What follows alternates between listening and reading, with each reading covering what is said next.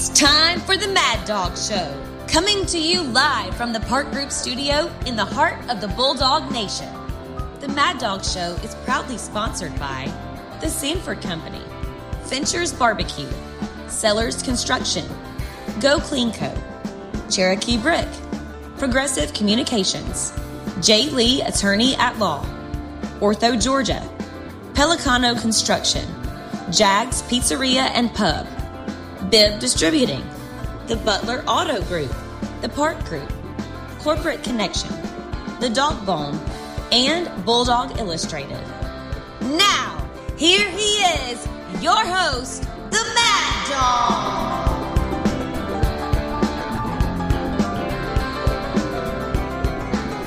Week 14? How did this happen? The season has flown by. We got 3 more games, right? Wrong. We got 1 game, the SEC Championship, and LSU is in our way. And we at the Mad Dawg Show ain't playing around this week with this show. We got some heavy hitters from the SEC Network. We got Dari Nowkhah. From UGA, the NFL, and across the globe, we got him back. Knowshon Moreno is joining us today. Like I said, it's the SEC Championship game show. So buckle in, snap your chin strap, and make sure your jock strap is snugly secure because it's go time, dogs. First of all, as always, we run this state. Need I say more? Yeah, we had a slow start against Tech, but everybody knew how this game was going to end, and the way it was going to end was dogs on top. Now, what can I say about this team that hasn't already been said? We are a top 10 scoring offense. We are the number 1 scoring defense in the country. A no-name defense with a natty winning QB who deserves to win the Heisman. Our punter is the Thunder from down under. Hot Pot has been money. But enough about the number 1 ranked, undefeated, defending national champions for a minute. The team that hasn't lost an SEC regular season game since 2020. The team that is 26-1 since this fledgling little podcast started. And the team that just keeps doing the only thing that matters, winning. Let's stop talking about them for a minute and let's talk about this season's pretenders, shall we? It all happened over rivalry week. And first up is Oregon, the Ducks. And after we defeathered them to start the year, well, they just kept quacking to anyone who would listen about how they would beat us in a rematch. But then, before they could even get to that rematch, they ran into the Oregon State Beavers. Oh, those furry, feisty little beavers. They are so tough. They are so slippery when wet. The Beavers heard them quacking, and with their tails, they gave them a whacking. Never underestimate the power of beaver, for no wood, no matter how hard, can withstand the power of the mighty beaver. Bye-bye, Ducks. You were tasty while you lasted. The second pretender was, of course, Clemson. Dabo and the Tigers were clinging to their microscopic hopes of backing into the CFP, tricking themselves into believing that the Cox destruction of Rocky Top was somehow a fluke. Well, then Rattler jumped up and bit him like a snake in the grass. Dabo destroyed. The Tigers are toast. Bye-bye, Clemson. You were overrated. And the final pretender, and arguably the biggest one, was, you guessed it, the Ohio State Brown-Eyed Chin Nuts. Playing at home in their stadium, which they call the Shoe, a stadium nicknamed the Shoe. How creative, said literally no one ever. If you're going to name it something intimidating or give it another name. Instead of shoe, call it the sock or the brassiere or maybe the thong. Anything but the Shoe. At any rate, you know who wasn't intimidated by Ohio State and the Shoe? That would be the people with the ugliest helmets on the planet named the Michigan Wolverines. And as much as I detest the Wolverines, I hate Ohio State far, far worse. Heisman Trophy front runner C.J. Stroud threw 2 picks and threw away his Heisman. Heisman campaign is now done. Heisman Trophy candidate Blake Corum, he only had 2 carries for 6 yards. Now, in his defense, he was injured. It's not his fault, but I'm just saying he probably ain't going to win it either. The result of the game, Michigan crushed Ohio State by 22 points. And Ohio State's college football dreams they're over, right? They're dead. Well, then the college football playoff rankings came out, and they came in at 5. They only need a loss by USC to get back into the college football playoffs, or maybe a bad loss by TCU. But our friend Kirk Herbstreit, what did the all-knowing face of college football have to say about everything? Well, he's actually not all-knowing. He's just a personality. He is not an analyst.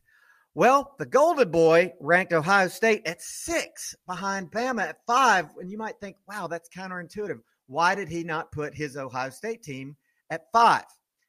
He's actually being fair, right? Hell no, he ain't being fair.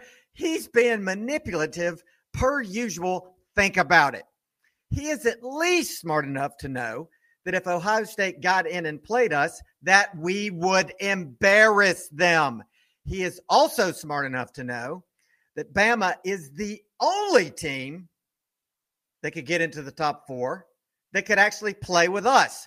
So he wanted to influence the committee to put his alma mater at 6 to spare them from having to play us and to spare them of the Bulldog beatdown that they would surely receive. You get it? You follow me? You got it? Good. Okay. Do we fall for that? Of course we don't fall for that. Nice try, Kirk. And as we saw, that's not what happened. But your nightmare is going to happen. The Bucknuts in the bins, in the ATL, against our Dogs for only the second time ever. These two teams have only played one time, and if you've been listening to this show for the past 2 years, you know what happened, don't you, Kirk? The Bucknuts lost because of your play, just how your coach said it in the Baltimore Sun. And history will repeat itself in the cruelest twist of fate possible, because you will be forced to call this game, and it's going to be glorious. Just as I predicted it, and I'm proven at predicting things. How will it happen? It's simple. This is where it really gets beautiful. USC is going to lose to Utah in the rematch against the only team that they lost to this year in the Pac-12 championship game. Caleb Williams, current Heisman Trophy winning front runner, will have his worst game of the season on a national stage. He will lose the game and the Heisman right before our eyes. 16 hours later, the milkman, formerly known as the mailman, will handle unfinished business, and he will lead our Dogs to victory in the SEC Championship with Heisman moment after Heisman moment, cementing into the voters' minds that the unrecruited, zero-star walk-on who won a natty last year is, in fact, the most important player on the best team in the country. He is the quarterback who already has one national championship and is running his team back to win another one. So your Final Four in this order is the Georgia Bulldogs, Michigan, the Horny Frogs, and the Brown-Eyed Chin Nuts. I hereby manifest those teams, the Heisman, and another natty for Georgia. Mad Dawg has spoken. Let it be so. And I have the street cred.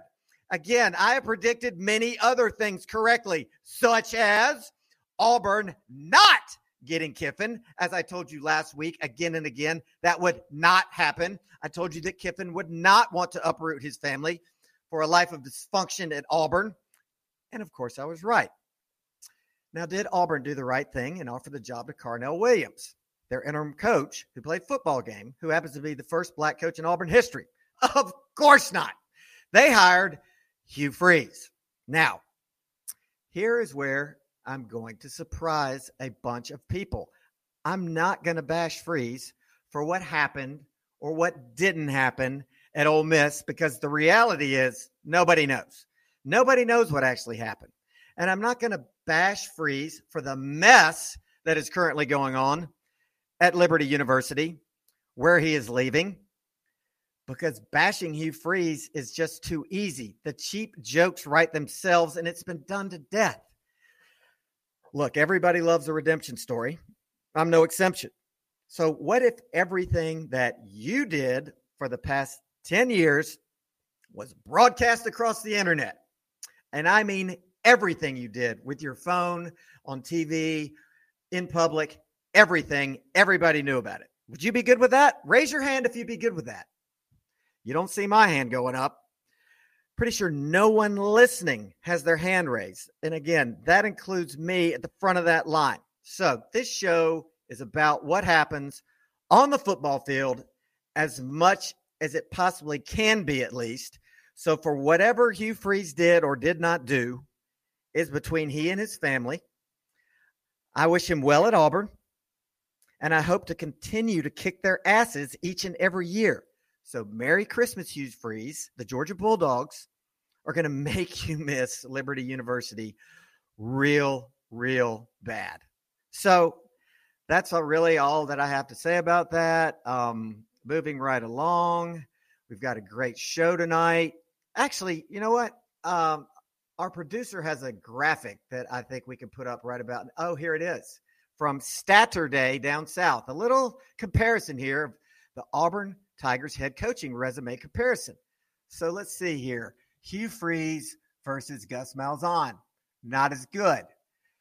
Hugh Freeze versus the SEC versus Gus Malzahn.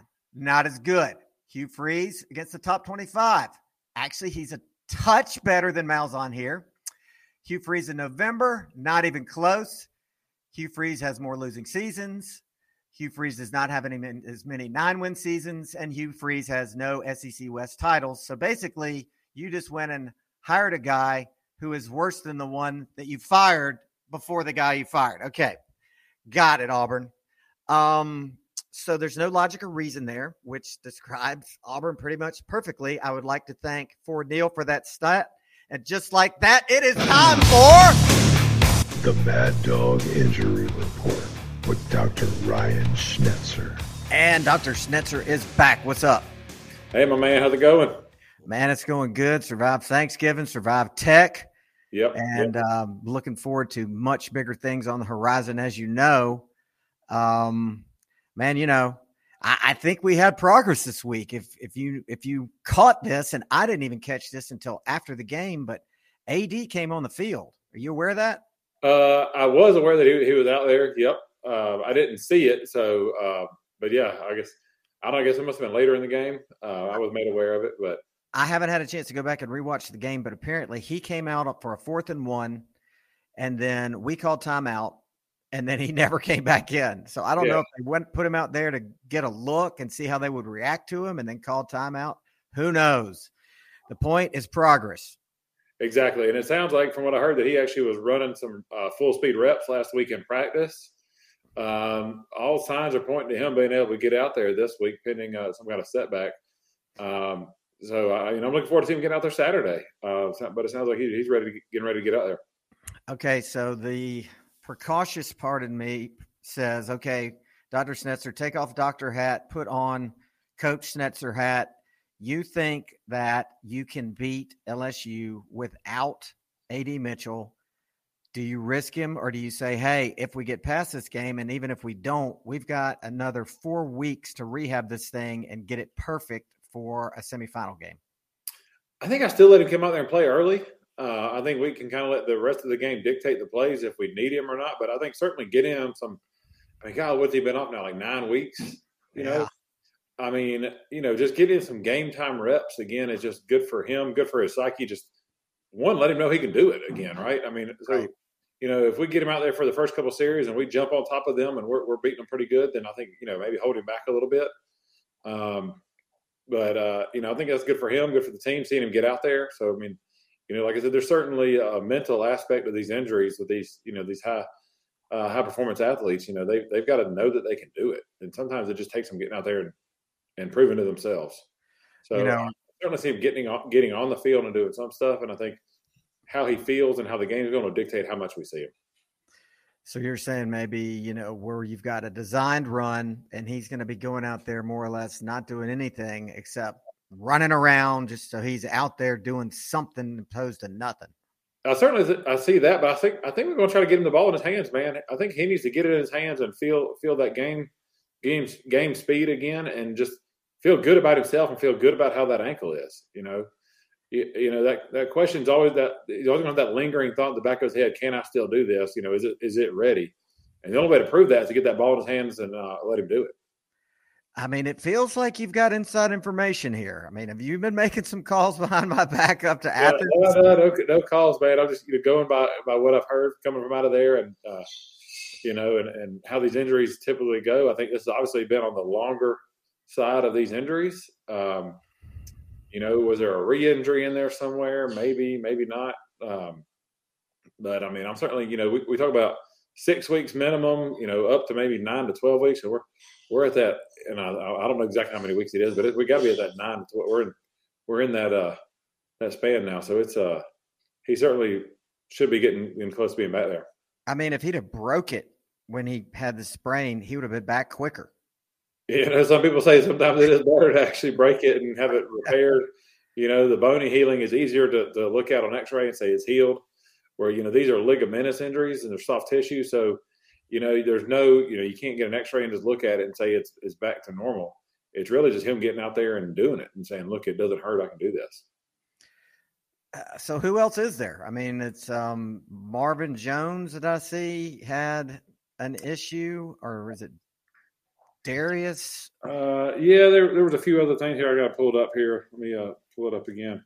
The Knowshon Moreno, I think, was dealing. Yeah, Knowshon Moreno had an injury, had a groin issue, but I think he's coming back in. Darius Smith, had the head injury or like head and neck kind of injury. Yeah, he's been back in practice. Did Marvin Jones have something? Did I dream that? I hope I did. I don't see that. I don't have that. I don't recall reading about or hearing about that. So okay.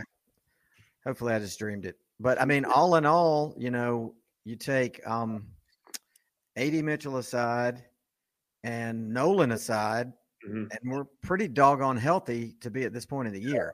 I would say we have definitely done well on the injury from the injury front this year. I think when you step into the season, you expect to lose 2 or 3 people, just because of the nature of the beast. Having, one down for sure in Nolan and having AD who's been out for quite a while, but we certainly expect him back. I think that's a pretty good year so far from an injury standpoint. I would totally agree with that. You have done an amazing job in your debut. I mean, I don't think I can take a whole lot of that credit right now. We're going to give it to you. Yeah, well, I appreciate it, man. Hey, look, let's just hold on. We've still got a few more games to go, and let's just keep doing what we're doing, and fingers crossed we don't have any major injuries again this week. We're able to come out there with big W against LSU. That means we get to pretty much play a home game for the first round of the playoffs in Atlanta. I mean, we have, hopefully we get our third game there in the Dome this year at Mercedes. That'd be a big spot for us. I think anybody traveling in from wherever they come from, say, if things go like I expect them to go, we'll say just go kind of like they have on paper, we're going to look at either USC or TCU coming in. Mm-hmm. I kind of expect tonight to see USC jump to 3 and TCU stay at 4. So I think, barring both of them winning, I think barring either one of them losing, I think we look at probably TCU coming and playing in Atlanta. All right, you're the first person to say that. Why do you think that USC jumps TCU?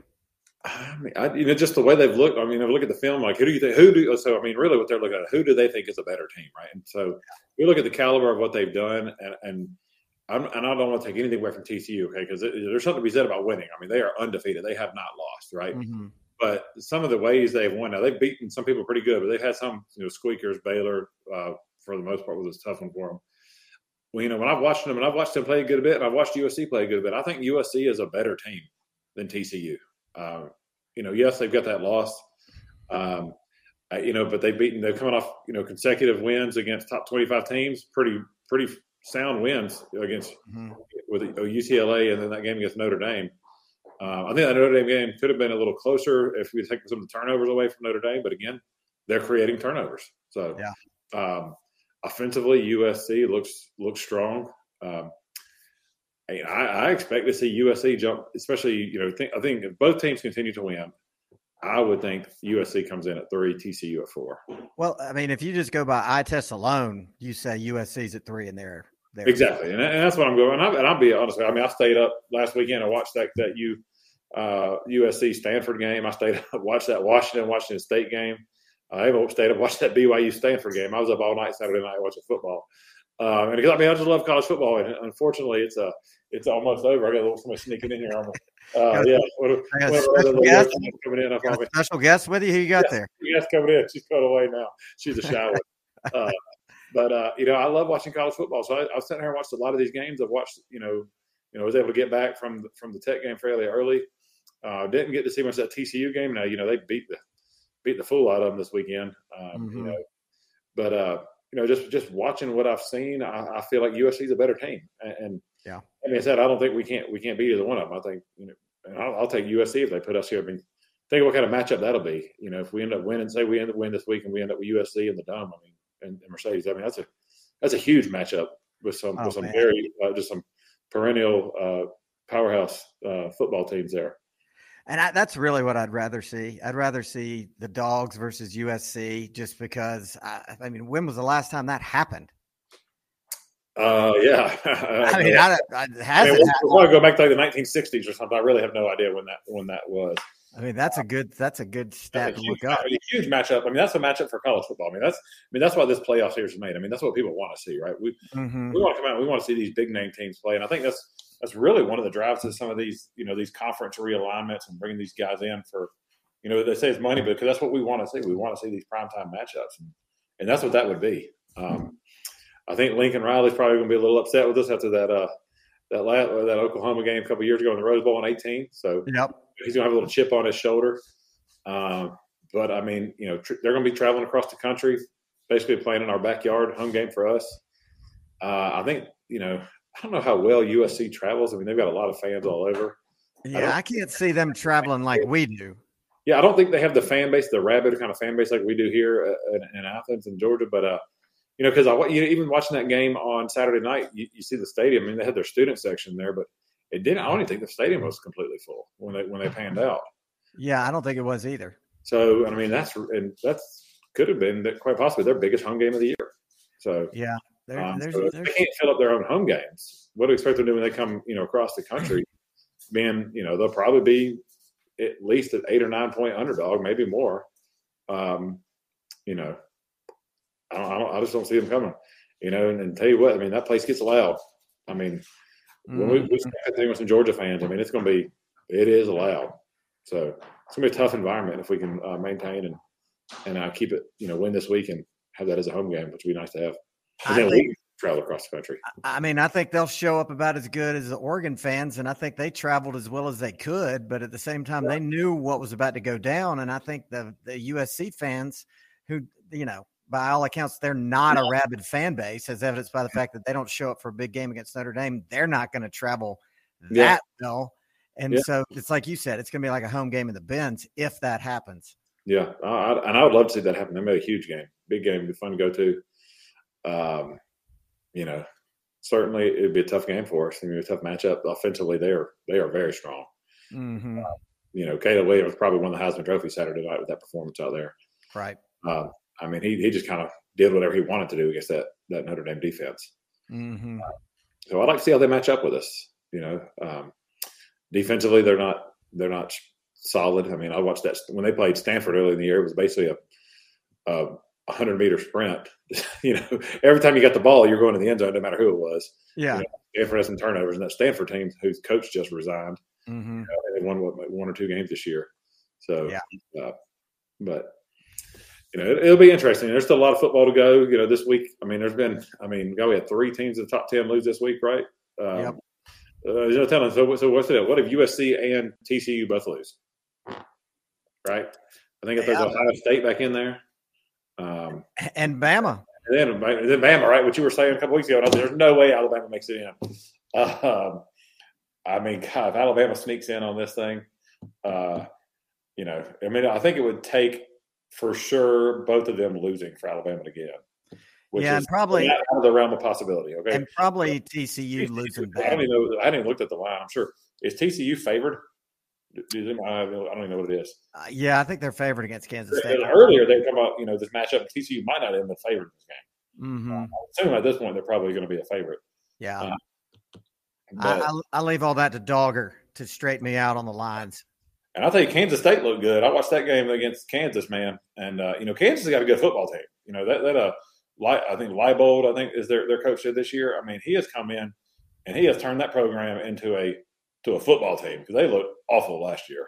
They were up on TCU 28-10, and then TCU came back. Kansas team was good. That quarterback is a young. I think he's a sophomore or something. He's good. Right. Mm-hmm. Kansas State, had to take them down. It was a tough game, and they ended up winning about 15 or 16 points or something. Mm-hmm. But they were tested. Okay, and there was some tough weather in the rain up there. So that Kansas State could win that game very easily for sure. The USC one. I don't know. They look good. I don't even know where they play in that game in San Francisco. I'm not sure, but they're playing the team that beat them, and probably the only team that in the Pac-12 that could beat them again, and that's Utah. Yeah, I'll be honest. I thought Oregon was the team that could beat them, but I mean, oh my gosh, that Oregon State game! How did you give up that many points in the second half to a team that doesn't throw the ball? I have no idea. Yeah, Lanning blew that game. He had some real head scratchers, like going forward on fourth down inside his own 30. I mean, I give him that. If you look at the stats and you look at these analytics, they basically were a toss-up on that play for them. That Oregon team has gone for it on fourth down a good bit, and they've gotten it most times on those short yardages. I think Bo Nix made a terrible read. He should have probably handed it off instead of trying to keep it himself. I think it's hard to tell the kid not to take the ball out of his hands and give it to somebody else. But he's coming off of an ankle injury, and he's trying to make that play on his own, one-on-one with that defensive end. If he hands that ball off, they probably got a first down and they win the game. But, I mean, he was doing that with a lead. It's just – I understand, but I think I looked at – there was an article, a very good article on it was ESPN Sports Illustrated, something I read yesterday. The analytics on that play were basically a toss-up. If going forward or punting was roughly either one was roughly like in the 60% chance of winning. And if they got the first down, their percent chance of winning in the game went up significantly. Right. So I think if you are Dan Lanning, who is a very aggressive coach and goes for it a lot, I think that was a no-brainer for him. I think he was going for it and he knew it. And I don't disagree with necessarily the call, other than maybe making that call and say you've got to hand this ball off because you're not going to be able to beat that guy with your bad ankle right now. Yeah. So I'm not those the announcers in the game they were all over Lanning, giving him a hard time about making that call. But I think retrospectively going back and looking at it, I don't necessarily disagree with going it. I'm probably a more conservative coach, or if I were coaching, would have punted. But if you're that type of coach who goes for it and you base it purely on the analytics, I think he was right there at the toss-up mark. But at the end of the day, analytics don't always work. That's right, and it's just another tool for you to use to make your decisions. I think 5 years ago nobody goes for that play, right? The whole analytics coming out for football have changed the way coaching is. People are much more aggressive on fourth down. Mm-hmm. I haven't looked at it, but I would like to know the numbers. If you take 5 years ago, how many people were going for it on fourth down, then compare that to how many are going for it now. I feel like it's got to be almost double. It may be more. I don't know, but I feel like teams now, once they get close to that 50-yard line, the chances of them going for it are significant, especially if it's 4th and 1, 4th and 2. So then I just think it comes to are you a riverboat gambler and you want to do it every time, or you just want to play the old conservative punt and play field position. But I think at that point he probably knew his defense wasn't stopping their running the ball. Yeah, and they had to make some plays themselves because Oregon State was just running through them. They were pretty much putting the ball on the ground and saying, look, we're coming at you and you can't stop us. And that's what they did. It was just a bizarre game all the way around. Yeah, the punter just dropping a snap. It just, it was things going your way for Oregon State, but it was like they were just meant to win. Yeah. And it happens. And so look at that. I mean, that's the same thing. We're going to LSU. I mean, we got to watch out for these kind of things too. I mean, we got to watch out for these kind of mistakes. That Oregon had that game in hand. I mean, they were on their way to the conference championship game, and they were filling up the bus, and then they got a flat tire. Right? Unbelievable. Yeah, it was one of the most bizarre endings, second half to a game I've ever seen. Yeah, it was. Well, I feel bad for those guys. I mean, they played their hearts out to get that lead. But you got to play 4 quarters. I don't feel sorry for them because they got beat. We beat them by 46 points, and they still talk trash about how if they played again, they would beat us. I mean, you just can't do that. You know what? I'd like to give them a chance. Come out here and we'll drop 46 more on you again. And let's say, here you go.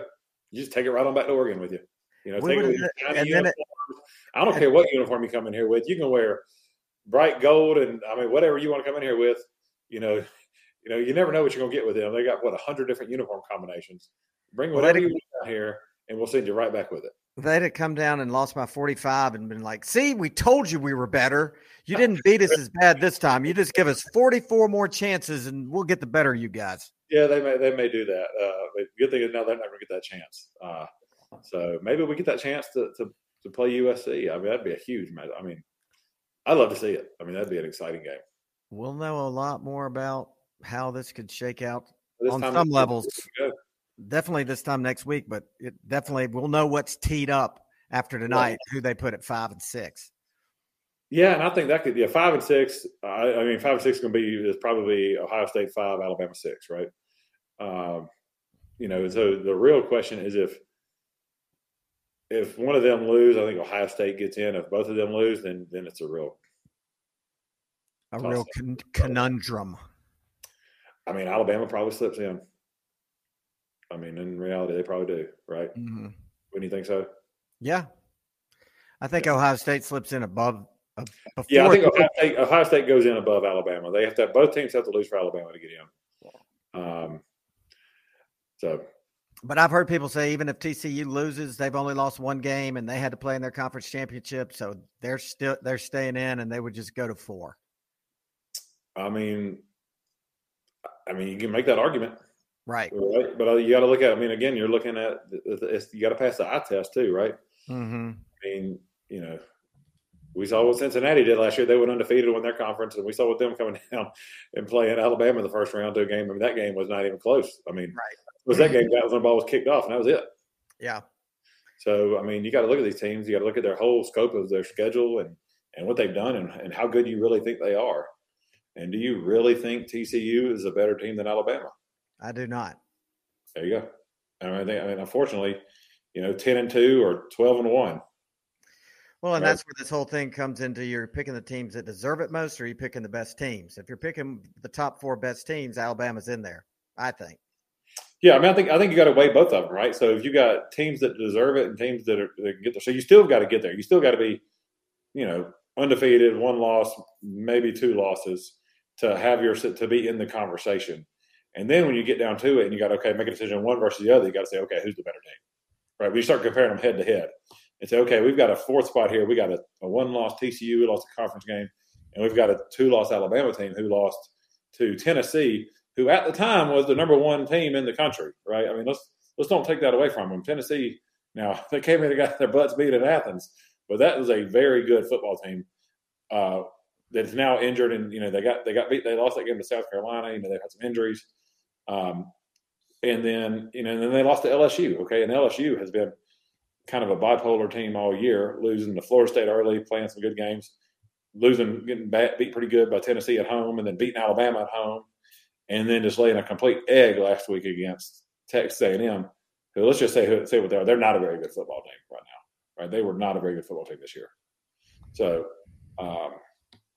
you got TCU who squeaked by a few games. How strong is the Big 12?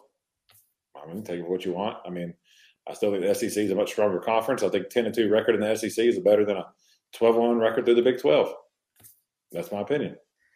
And I concur, but there's a lot of people that you'll hear on TV say, top to bottom, the Big 12 is the toughest conference, the best conference in America. And I'm like, what? Well, let's just start matching them up and let's just show who is. I know. Yeah.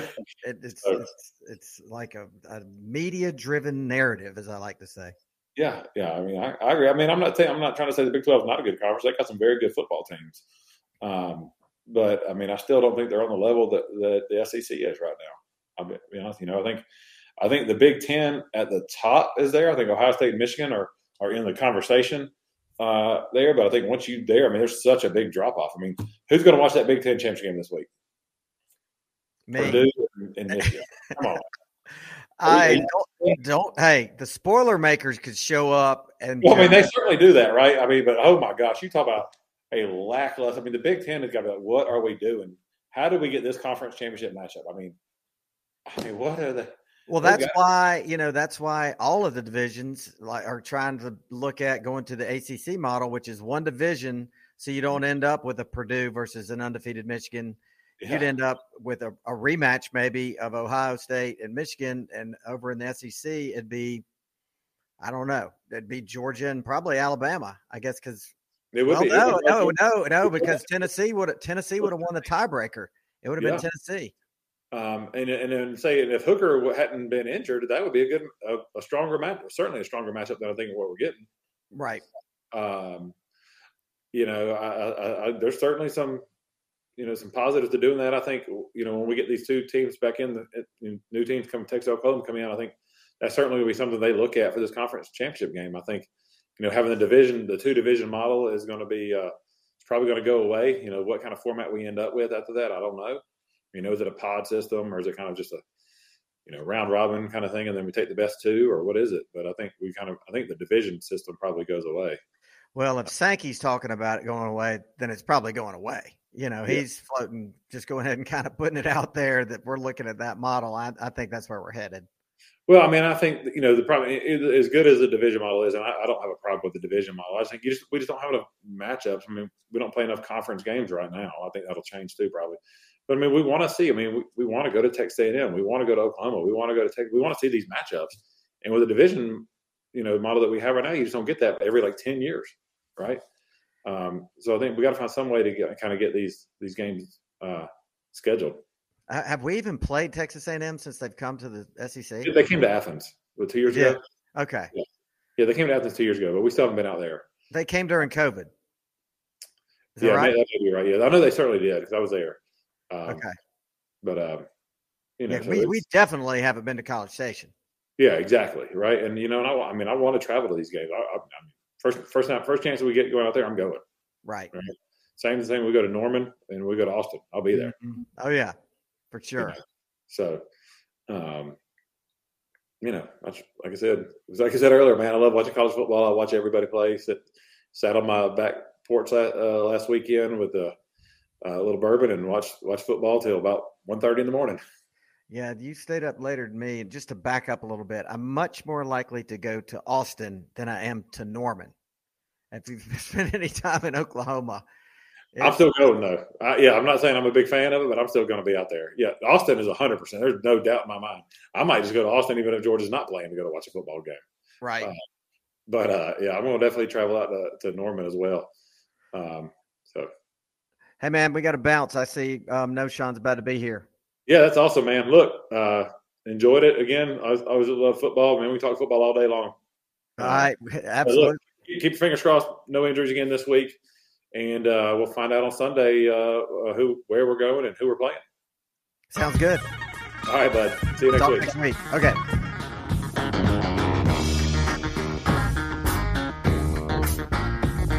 Well, it's official. Our podcast is actually real now. Why? I'll tell you why. Because we have Dari Nowkhah from the SEC Network on our show. How you doing, Dari? Wait, I made your podcast real?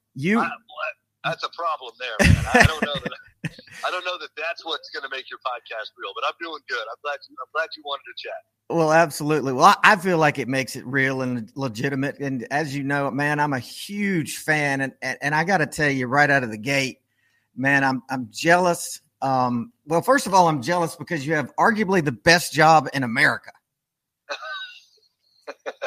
Well, I like my job a lot. I thought I had the best job in America about 12, 13 years ago when I was hosting SportsCenter regularly at Bristol. And then I've since adapted to what you just said. I think I have the best job in America because I get to cover a conference that's always relevant, really nothing but college sports, and I get to live in a great city in the South in Charlotte. So the whole package is one I wouldn't trade for the world. Man, and you got this year, your team that you're working with is awesome. You know, you got serious street cred with you on that stage. You got CD Chris Doering from Florida. You got Takeo Spikes from Auburn, who's a Georgia native, by the way. And, yeah. And then you got, of course, Mr. All Everything, Benjamin Watson. And, you guys don't seem like you're having a blast. You are having a blast. And I think your quote from Saturday night was something like, man, I can't believe they call this work. Yeah. I mean, it's true. Like we really, and this, it was this way with Chiswick, he was with us Doring and I for 5 years, and he's still one of my best friends in the world. And then, Ben comes in the last year of Chiswick last year. And then of course, Takeo this year. It is, it's an environment that, we're just like college football fanatics, and we get to spend all day Saturday watching it and talking about it on the air and off. And over the course of, those 10, 12 hours that we spend together, we're giving each other crap all the time. We're joking about each other. We're laughing at each other. We're talking football. We're talking strategy. Did you see that? Holy cow. How are they doing that? Well, why would you go for two here? And it just by the end of the night, when we do that final show, we've just kind of, we're all at one where we can get a little bit delirious sometimes because it's been a long weekend, but two, we're so dang comfortable with each other that anything goes sometimes, and it's great. There's a group text that there's probably 20 messages a day that are flying back and forth about anything and everything, sports and not sports. So we're a close group, and hopefully that's evident on TV. Oh, and it absolutely is. And by the time you guys are doing final at the end, gosh, are you shooting that at like 12, 1 o'clock in the morning once the games are all over? And you're probably a little loopy. We'll typically start final when the last game on the SEC Network is over. So that's usually in the 11:15 range.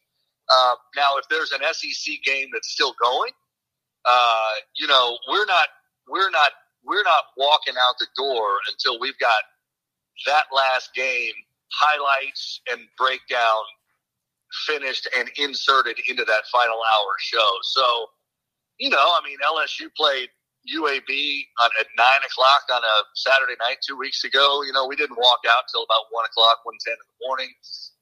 This last week we walked out at about midnight because we didn't have a game that was any later than the one we had. So it just depends. But yeah, that's usually about when we're doing it.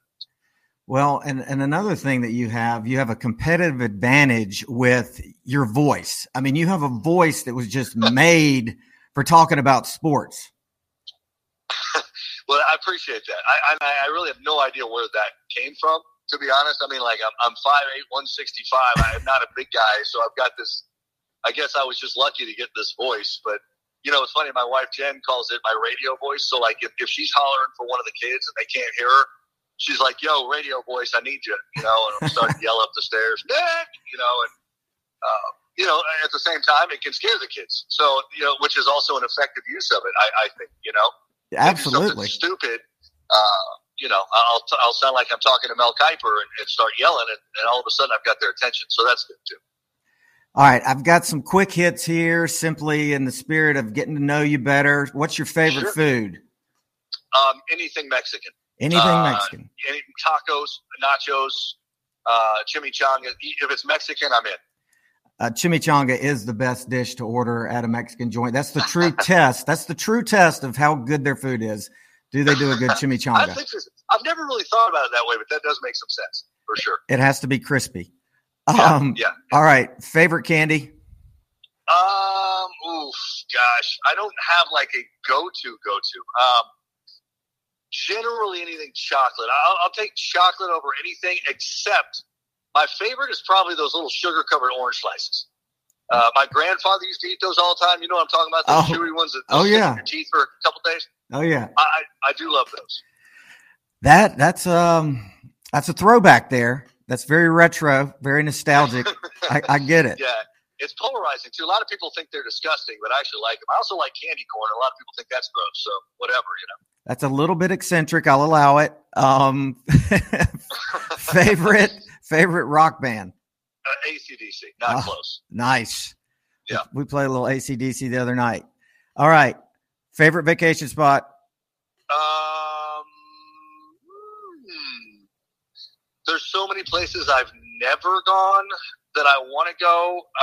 As far as where we do go or I have been, Whitefish, Montana. It was a place that I lived for 2 years.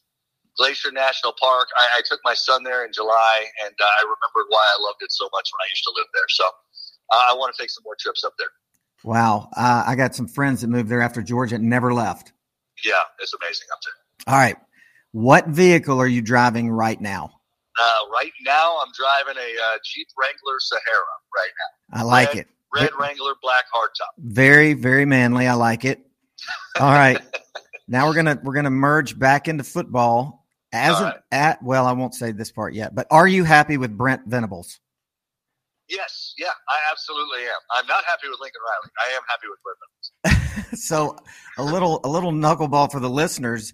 You and I have a shared love of the Oklahoma Sooners because you are an esteemed graduate, as was my father. Yeah, boomer. I love it. So I grew up with the Dogs, obviously, as my number one team, of course, but the Sooners were team 1B. And as you know, man, in the 70s, the Sooners, led by Switzer, and even into the 80s, man, they were a fun team to be rooting for. Yeah. I grew up, I was born in 76, so I grew up watching, the 85 championship season was the first season I really, truly remember being dialed in as a fan. And, hard to believe, honestly, that program's only won one since then. But no, they'll be a great addition to the SEC. As you well know, the fan bases are very similar to the SEC. It fits geographically, and the passion is there as well. So, yeah, I like Venables. I just think the rebuild was a lot steeper than people really realized. Yeah, and to your point about Lincoln Riley, he raided the cupboard a little bit, maybe by even taking the future Heisman Trophy winner with him.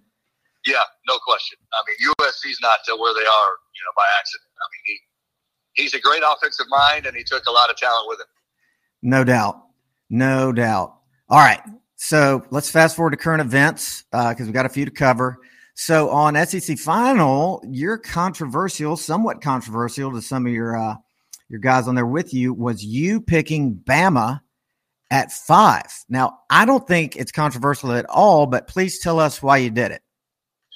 Well, so I'll tell you what, Vol Twitter has let me know that they don't appreciate that because they beat Alabama, of course, head-to-head.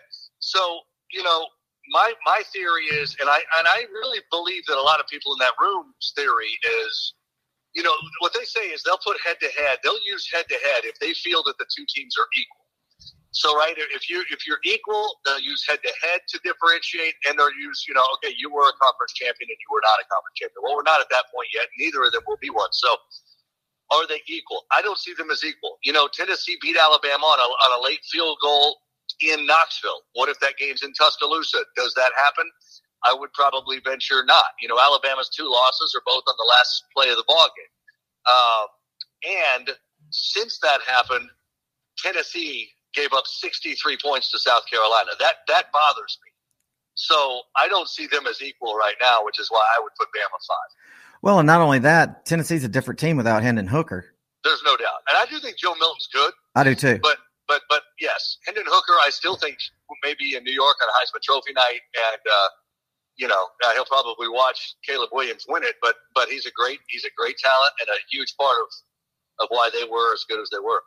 Now, you gave great analytics of what went into you picking Bama to be 5, but somewhere in your brain, was it as simple as assessing Bama and the Buckeyes, and you looked at their body of work and you just simply said, you know what, I think Bama's better than Ohio State? Yeah, I mean, I do. I think their overall schedule, just being a part of the SEC West, I think is more challenging. The way that they lost their 2 games, both against good quality teams on the road, and earlier in the season, as opposed to Ohio State, who got absolutely demolished at home. in the last game of the season, and who'd had some escape acts a little bit in addition to that. So I do think Alabama's better than Ohio State right now. I realize they have an extra loss, but both on the last play of the game on the road. I mean, let's not forget LSU played for a title in 2007 when we only had two teams that got that chance, and they had two losses. And what did Les Miles say? We were undefeated in regulation. People realized their losses were both in overtime and forgave them to some degree for that. I can forgive Alabama for their two losses if I think that they're better than Ohio State and or Tennessee, and I do. I forgot about that Les Miles quote. That's priceless. And the other thing is if TCU, Michigan, USC, or Ohio State are playing Bama, who are you betting on? And I think we both know. Yeah, for sure. I don't know about Michigan. I think certainly Ohio State, TCU, USC. I don't think there's any doubt about that. Okay, so the Heisman, do you get a vote? I do. Yep. All right. So tell me this: how does one become a Heisman voter? It's amazing. This is like 10 years ago. Brett McMurphy, who's a friend of mine who used to work with us at ESPN, he doesn't now, but he hit me up one day and he goes, "Hey, would you have any interest in being a Heisman voter?" I said, "Hell yeah! Are you kidding me?" He goes, "All right." So Tim Henning, the guy's name is Tim Henning, who runs the Heisman voting group.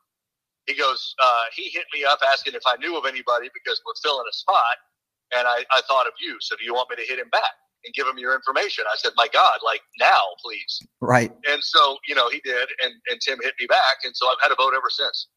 So for future reference, if they're looking to fill a spot, I'm available. You're available. Okay. All right. Cool. Cool. I'll pass on your info. Okay. So give me your top three, and I'll give you a heads up that we may do a little debating. So I don't have one right now. I'll be honest with you. And one, if I did, I couldn't really tell you. I'm not supposed to right now until after the voting is officially publicized. But I am literally, when I get home today or tonight when the kids go to bed, I'm working on this spreadsheet. There is no obvious number one to me. But I do this every year, and I'm charting statistics. I'm charting what I remember watching, special moments, big plays. I'm charting how they did in the games that I determine are quote unquote big games. And I do this for everybody. I've got 12 names that I will even just consider doing this for. So I don't my gut says right now, if I had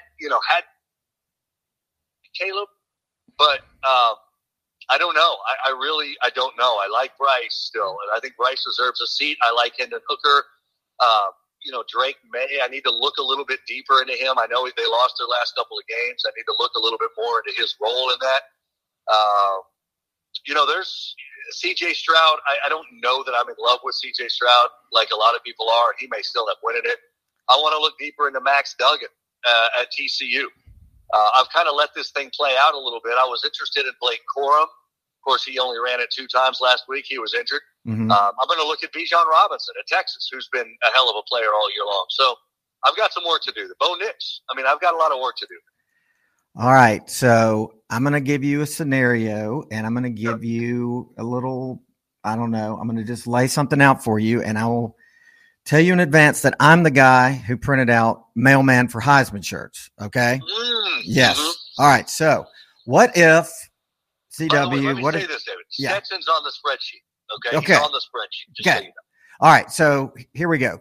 Caleb Williams bombs out and USC loses. And then that's Friday night. On Saturday, Stetson absolutely balls out. Dogs win big. He has several, landmark Heisman moments. Yeah. Does he have a puncher's chance? And here's how I see it. Of all the people you've named, Stroud bombed the Big 10 championship. That was his chance to have his big moment. Yeah. And I think he and his cupcake schedule were exposed. Blake Corum, who you just mentioned, was hurt. That's no fault of his own, but he was hurt at the worst possible time. Same thing with Hooker. Drake May bombed against Tech. So, I think that takes him out. Yeah, and State, yeah. TCU's quarterback, who you just named, Duggan, most of the time I can't even remember his name. Bryce Young, I think he's, you can make a case for him. I just think what happened with the season hurts him. He's Superman, David. Alabama's 8-4 without, at best, without Bryce Young. They don't beat Ole Miss without Bryce Young.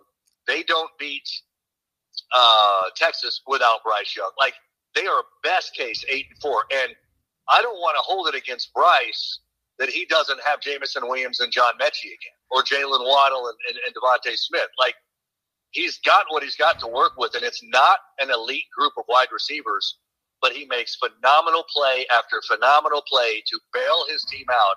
His numbers aren't as good as last year, but it doesn't mean he's not as good as last year, in my estimation.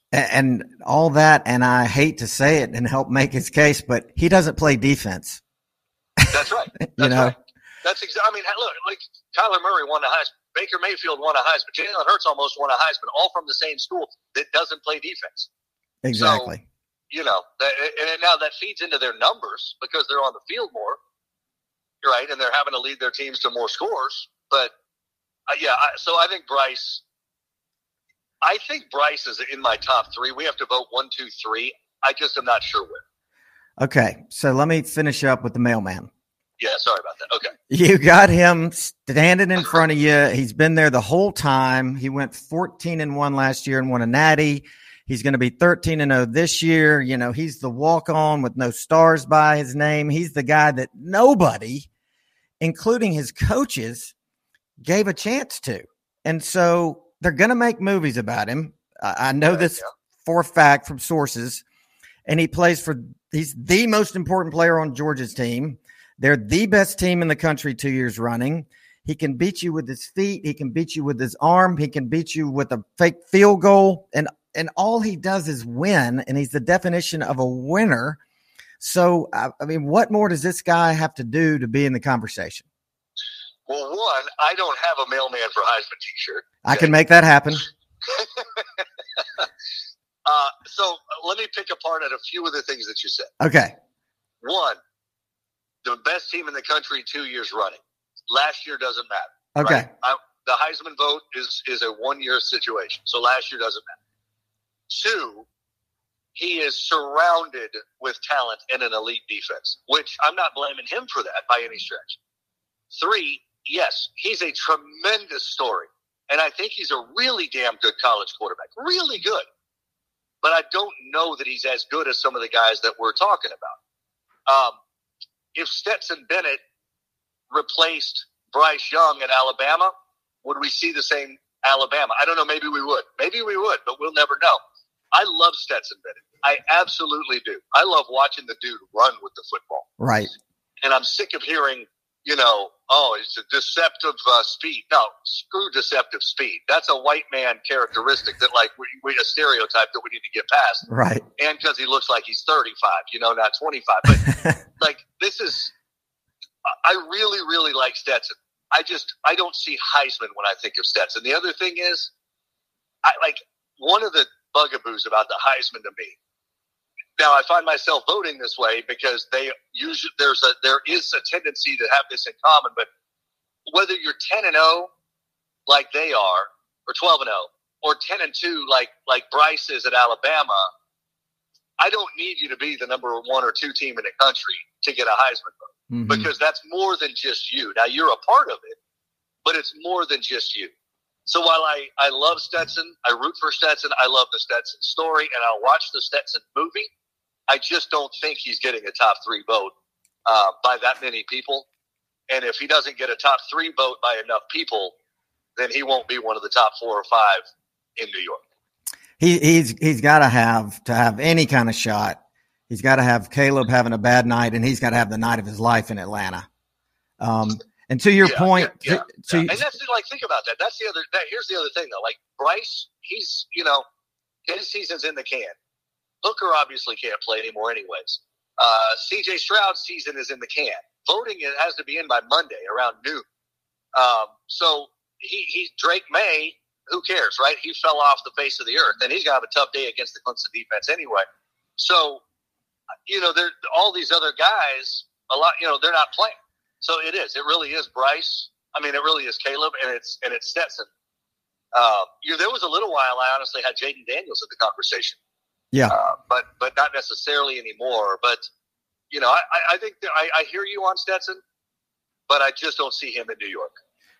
And I get that. And, when you talk about just pure athletic ability, Caleb gets it. I get it. And the same goes with Bryce, those are not the same team without those guys. No. Did you happen to watch SC Notre Dame? Oh yeah. Dude, Caleb made plays that immediately made me think of Bryce. Yeah. Caleb, and stuff that even when he was a Sooner, I didn't really realize he was capable of doing. I mean, his elusiveness, his ability to make plays, throw on the run. I mean, I knew he could throw on the run. We remember the throw against Texas last year, but he's a different dude than I think I fully appreciated, and nothing but respect for that guy. Yeah, I can't throw any rocks at him as much as I'd like to.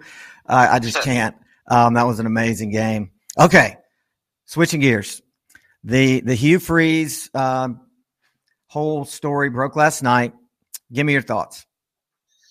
Well, I always thought it was going to be him, to be honest. This isn't like a I told you so moment. I mean, I've talked to a lot of people very closely involved in the situation. I firmly never believed, and I still don't, that Lane Kiffin was ever a top target. I thought there were too many bridges for him and Cohen to cross, and I don't think they really got that close. I think Kiffin did a hell of a job of using that opportunity as leverage for Ole Miss.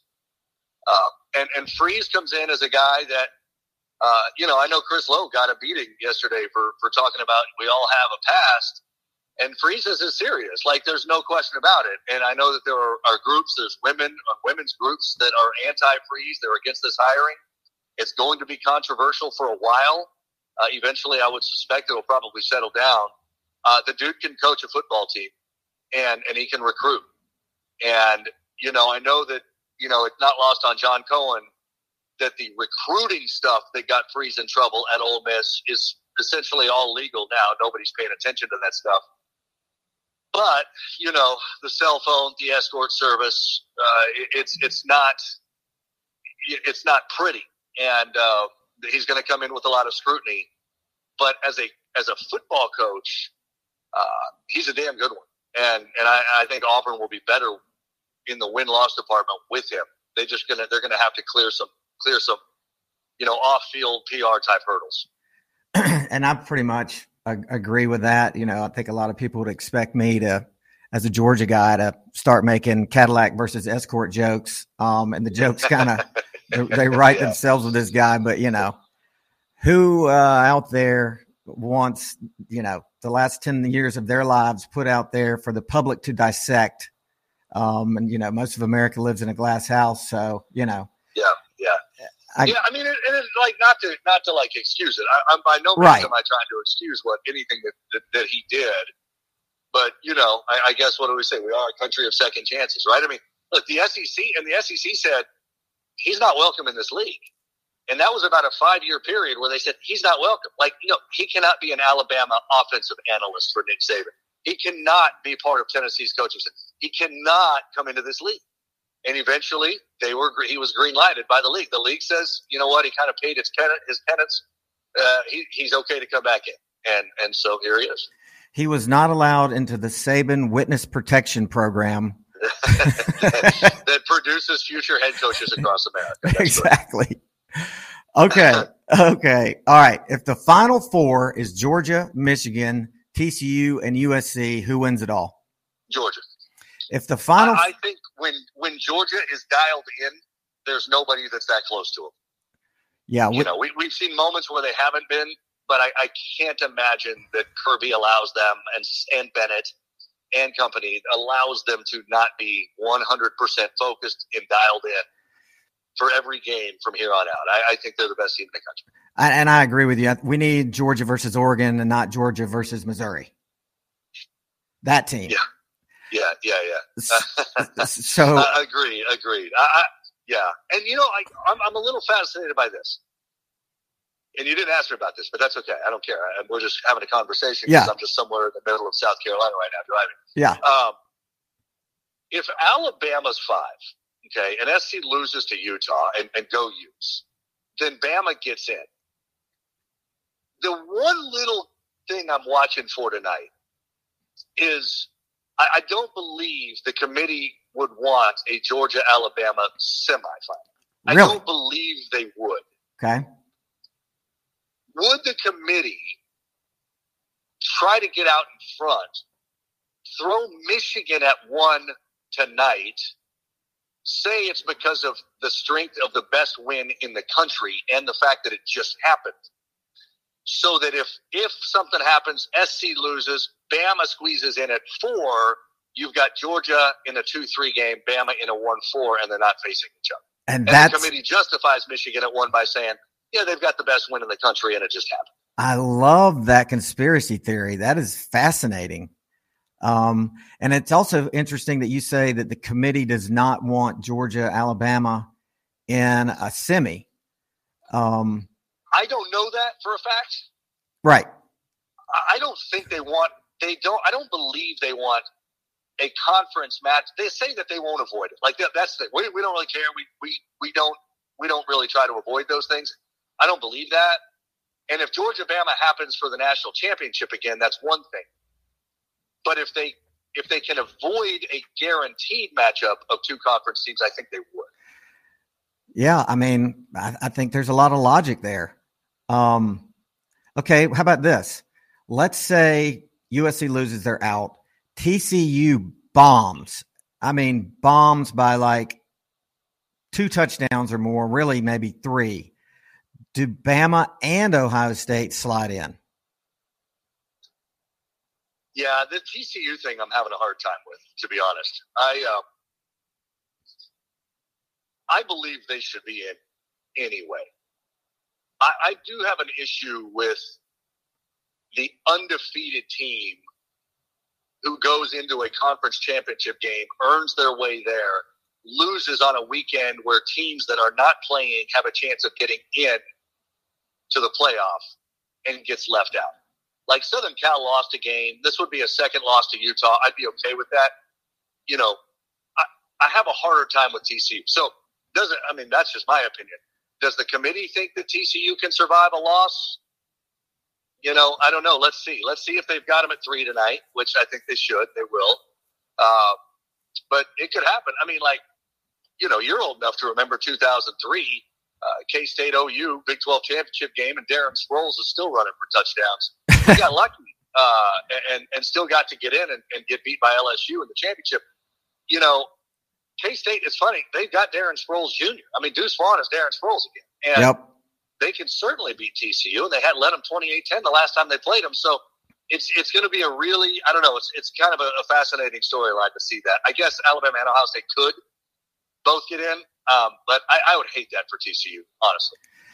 Yeah, but now you're getting a little bit emotional. If you're hating it for them, you're getting a little emotional. Because another thing that the way they could look at it is, you know, they get beat bad enough. They go, you know what? These guys have been tempting fate and flirting with disaster for so long, and it just finally caught up with them. Are they really a dominant top 4 team? And you can make the case that they're not dominant. Yeah, well, you're right. You're 100% right about that. You're 100% right about it. Doesn't it feel like if TCU loses, though, because of the way they've been winning games, it will be a blowout?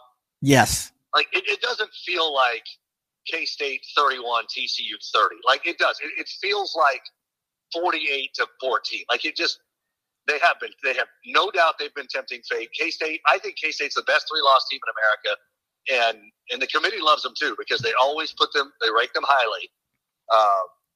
Yeah, it could happen. It could happen, and you'd be right. I mean, you could make the case that, you know, what they've been flirting with all year finally caught up to them. They're not that good. You know, they don't make it. All right, let's go complete chaos. Let's go crazy here. Okay. LSU beats Georgia. The spoiler makers beat Michigan. TCU loses. USC loses. Then what happens? Everybody loses? Everybody loses. Georgia's in. Okay. Michigan's in. Okay. What's the TCU score? The TCU score is KSU 35. I'm going to make it a little hard on you and say TCU 17. But it's a late trash touchdown that doesn't matter because they've been losing 35-10. Okay. All right. I feel like I need to pull over for this one. Okay. So I'll go Georgia, Michigan, TCU, Alabama. Oh, you leave TCU into that situation? I think I'd leave them in. Hell, everybody lost, man. Everybody lost. So you want me to put Ohio State in above TCU, then, is what you're saying. After they got beat like a drum at home in the last game that we saw. But did they – I mean, Michigan didn't truly pull away till what, mid-third? That's right. Yeah. So, I mean, they had a bad quarter and a half, and everybody's throwing their season away. And I can't believe that I'm, like, defending my team that I can't stand almost the most in Ohio State. Yeah, that's a tough scenario, man. Georgia, Michigan. I hate the idea of putting in two, like this committee, right? They talk about conference championship. You'd have two teams that didn't even play on Saturday in there. If you throw Bama and Ohio State in there. Like, but look, it's everything's flawed right now in college football, and it's all an adjustment. We all just got to live with it and love it because we love it anyway. So, that's a hell of a scenario, man. I don't know. I really don't. I think I'd definitely put Bama in. It would come down to TCU and Ohio State. You make good valid points. Well, so all of this gets solved to some degree with a 12-team playoff, the Dirty Dozen. What do you think? I know the Rose Bowl's kind of a hiccup right now, kind of a hurdle. When do you think we truly end up, at the end of the day, kicking that thing off? Yeah, I think it's probably not 24. I would say 25 would be our best bet. Okay. And that's kind of when it's starting to feel more and more like OU and Texas coming to the SEC as well that year. I used to think 24. I don't necessarily anymore. So I think, I don't know, like if they want it to happen, they can make it happen whenever. I think I want it by 24. I think most people do. But it doesn't sound like those talks have made the kind of progress that they'd hoped they would by this point. Right. Yeah. Man, I wish it was sooner just because it's just so bizarre that arguably America's favorite sport has, a group of 13 people arbitrarily and subjectively picking who gets to go to the playoffs. I mean, no other sport has that. No, they don't. But this is a sport whose foundation was built upon AP voters and UPI / coaches poll / SIDs of programs deciding, who wins a national championship when the top two didn't even used to play each other. So, to say that, hang on one second here, to say that, I'm just looking at my GPS there for 1 second. I didn't want to miss my turn. But to say that, a 13-person committee that puts 4 teams in is irrational. Like the whole sports history has been a little bit subjective, completely subjective and irrational in naming champions. I mean, how many times in the past have we had co-champions? So, it's one of those things. I think it just kind of comes with the territory. We love it or we don't. We love the sport, so we just kind of go with whatever. But I think the 12-team playoff, it's still going to be let's not forget, yes, conference champs will get in, which is great. Not that I want to see Purdue in the playoff if they beat Michigan, but conference champs would get in, but then the other 6 are still going to be determined by how that same committee votes 1 through 12 or 1 through 20.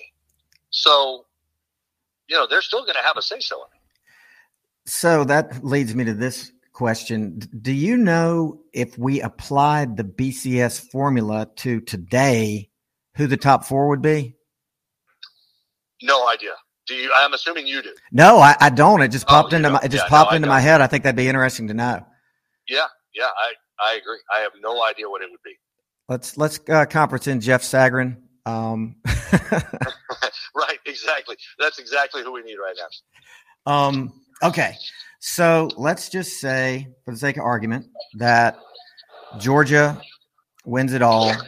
Would you say that you could arguably make the case that this is the dawn of the Dawg dynasty?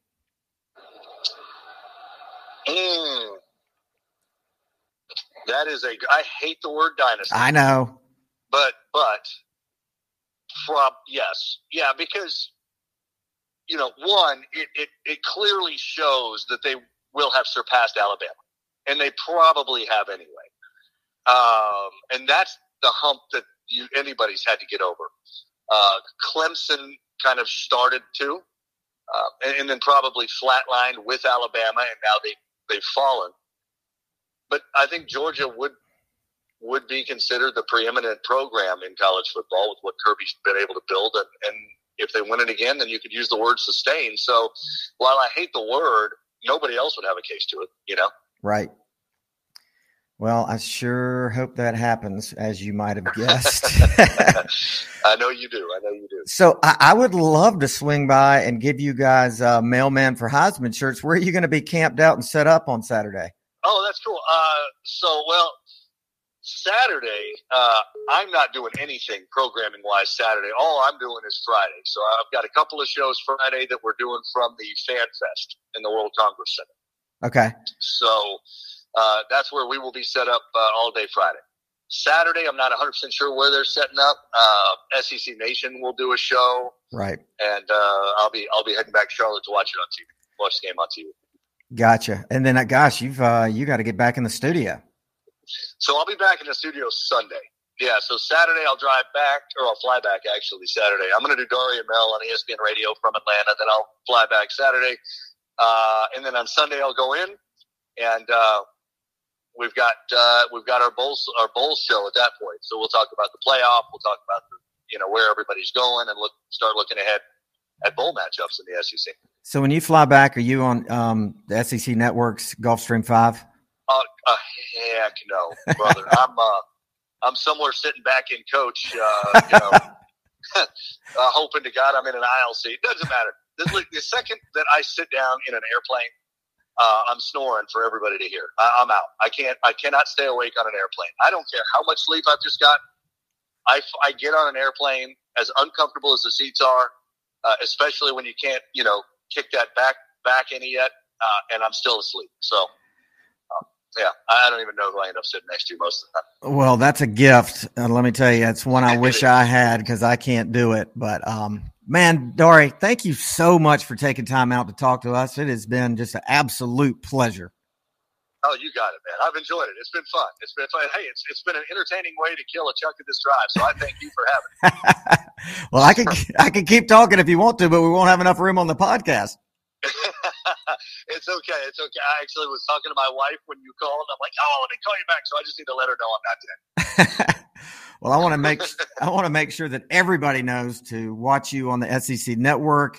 You guys have a great show. I record it literally every week in case I don't stay up. And if something happens and I don't record it, I'm looking for a friend who recorded it because I got to know what you guys had to say about it. That's awesome, man. Like that's what we want. That's what we want, and we take a lot of pride in that show. We rebranded it last year from SEC Now to SEC Football Final just to set it apart a little bit. It seems to be the show that most people refer to when they talk about our network, and I'm thrilled with that. Oh, absolutely. You guys you're so comfortable, and it's obvious that it's not manufactured. You guys are friends, you got chemistry, and it really comes across. Yeah, I appreciate that. That's good to hear. That's what we want right there. Yeah, man, it's working. Awesome. Well, man, I appreciate you having me. I really do, David. This has been a lot of fun, man. Absolutely. Let's do it again. Yep, sounds good to me. And he is back, ladies and gentlemen. Knowshon Moreno. What's up? Woo! Hey, what's going on, Mad Dawg? You already know. Thank you for having me back. Had to show back up, you know what I mean? So, it was good to be back. Man, I had so much fun on your podcast with Kay and Blaine this week, man. Thanks for having me. And by the way, tell everybody about your podcast, the name, where to catch it, all that stuff. Yeah, we do an SEC podcast. Blaine, the host, Blaine Gilmer, and another player that played for Georgia, Tavares King. He also played with the Broncos with me a little bit, and he jumped around the league. But, it's us three on there, and we chop it up, SEC ball. We go twice a week pretty much on Wednesdays, and on Sundays you can catch us. You can catch some content throughout the whole week as well. But it's called the SEC Takeover Pod, and you can find that on on Twitter. You can find it on Twitter. You can find it on YouTube. But once you type that thing in, it should jump on up. So, yeah, come check us out. SEC Takeover Pod, baby. I need to come on there and get some podcast lessons from you guys. So I can't – can I get to it on Spotify? I believe so. I believe you can get it on Spotify as well. Okay. If I'm not mistaken. Okay, so Takeover Pod. Yep, SEC Takeover Pod. Yep, SEC Takeover Pod. All right. Yep, just think of SEC, and we taking over SEC Takeover Podcast. Yep, SEC Network. I love it. So you guys, what is the – I think I know the answer to this question, but who are you calling as the winner in this weekend's game? Oh, for the – all right, hold on now, because, it's a couple little games going on. But what, you talking about the Georgia? You talking about Georgia LSU. We got to start SEC first, so who you got? Oh, yeah. So we I think it's going to be an interesting game. LSU coming off that loss where I think they should have lost that last game. And it kind of was caught slipping a little bit. So I think Brian Kelly and his staff will have the guys ready. It's a tough matchup for Georgia. I mean, Jaden Daniels, the way that he's running the ball, the way he's being able to protect. He only had one turnover, if that. He has like one, but I'm not sure if he has any more. But last time I checked, it was only one. So he's protecting the ball, and he's making plays with his legs. So I think the front for Georgia, though, will be able to hold him and contain him in there and make him really have to use his arm and to hit those guys that he has on the outside. He has some good receivers on the outside. So I think Georgia will make it difficult for him to scramble and make him have to do it with his arm a little bit more. And not that saying that Jaden can't do it. He can definitely do it with his arm. He has a good, decent arm. But he's the kind of player that likes to really get it done on his legs and kind of get him moving and kind of get him in rhythm and then do it with his arm. So I think, if Georgia can contain that, it will kind of rattle him. And we can get to him a little bit. So I think Georgia comes out with this one. I know Kirby and the staff will have something dialed up for him. And I feel like in the last couple of weeks, Georgia's kind of been holding on to a lot of plays. Just, there's no reason to show all the hand right now, especially during versus the teams that they were playing to come towards the end of the season. So I think he'll have some plays lined up that can score on LSU. And at the end of the day, I think we win. I hope we win. You know what I'm saying? I don't even want to talk about if they lose. If they lose, I think we're still in the Final Four. I think we're still in there somewhere. But it's definitely not going to look good. But I think Georgia goes ahead and handles business this week versus LSU. You really, to me, drilled down to the essence of what's going on in here when you say Georgia's got some plays that they're holding on to. I agree with that. I agree with exactly what you said about their quarterback, Jalen. He is dual threat. He's very dangerous with his feet and arm. I think it works. I know it works to Georgia's favor that he's a little bit beat up. They said he's in a walking boot, and you saw. Oh, really? Yeah. Dang. Yeah, he's going to play. Don't worry. Right. I don't know if you saw the game the other night, but he took some really tough hits on his leg, on his ankle. And I didn't think he was getting back up. I was shocked. Really? And hats off to him because he's obviously a tough dude and played it out. But, a fully healthy Jalen is scary. Right. And hopefully, I don't want to say I hope he's hurt because I don't hope he's hurt, but I hope he's not as deadly with his legs as he can be. And this game, man, people think, they lost to A&M. Georgia's going to blow them out. I don't think that way at all. I don't think that way either. I don't necessarily think it's going to be a blowout. I feel like LSU's defense, they do play really well. Their front seven, front four especially, they can get after you and they can make some plays. And once they get on the roll, it could be trouble. So I agree with you on that. I don't think it's going to be I think they have it at 16, right? It's crazy. The spread. Yeah. I can maybe see that. It's like two tugs. I could see if LSU is not rolling, and Georgia just rolls down the field. We have our run game going, and then, our percentages in the red zone of scoring are pretty high. So I think if we can continue to do that, it can get to that 16 for sure. But it ain't going to be crazy, I don't think. But like you mentioned, if Jaden is limited a little bit. I mean, you got to think he's their leading rusher. You know what I mean? Not even a running back. I know Josh Williams came on late and was definitely helping them out.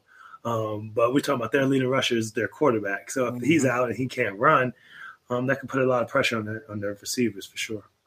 So from the Pac-12 championship, the Big Ten championship, and the Big 12, of those 3 games, do you see an upset in there anywhere?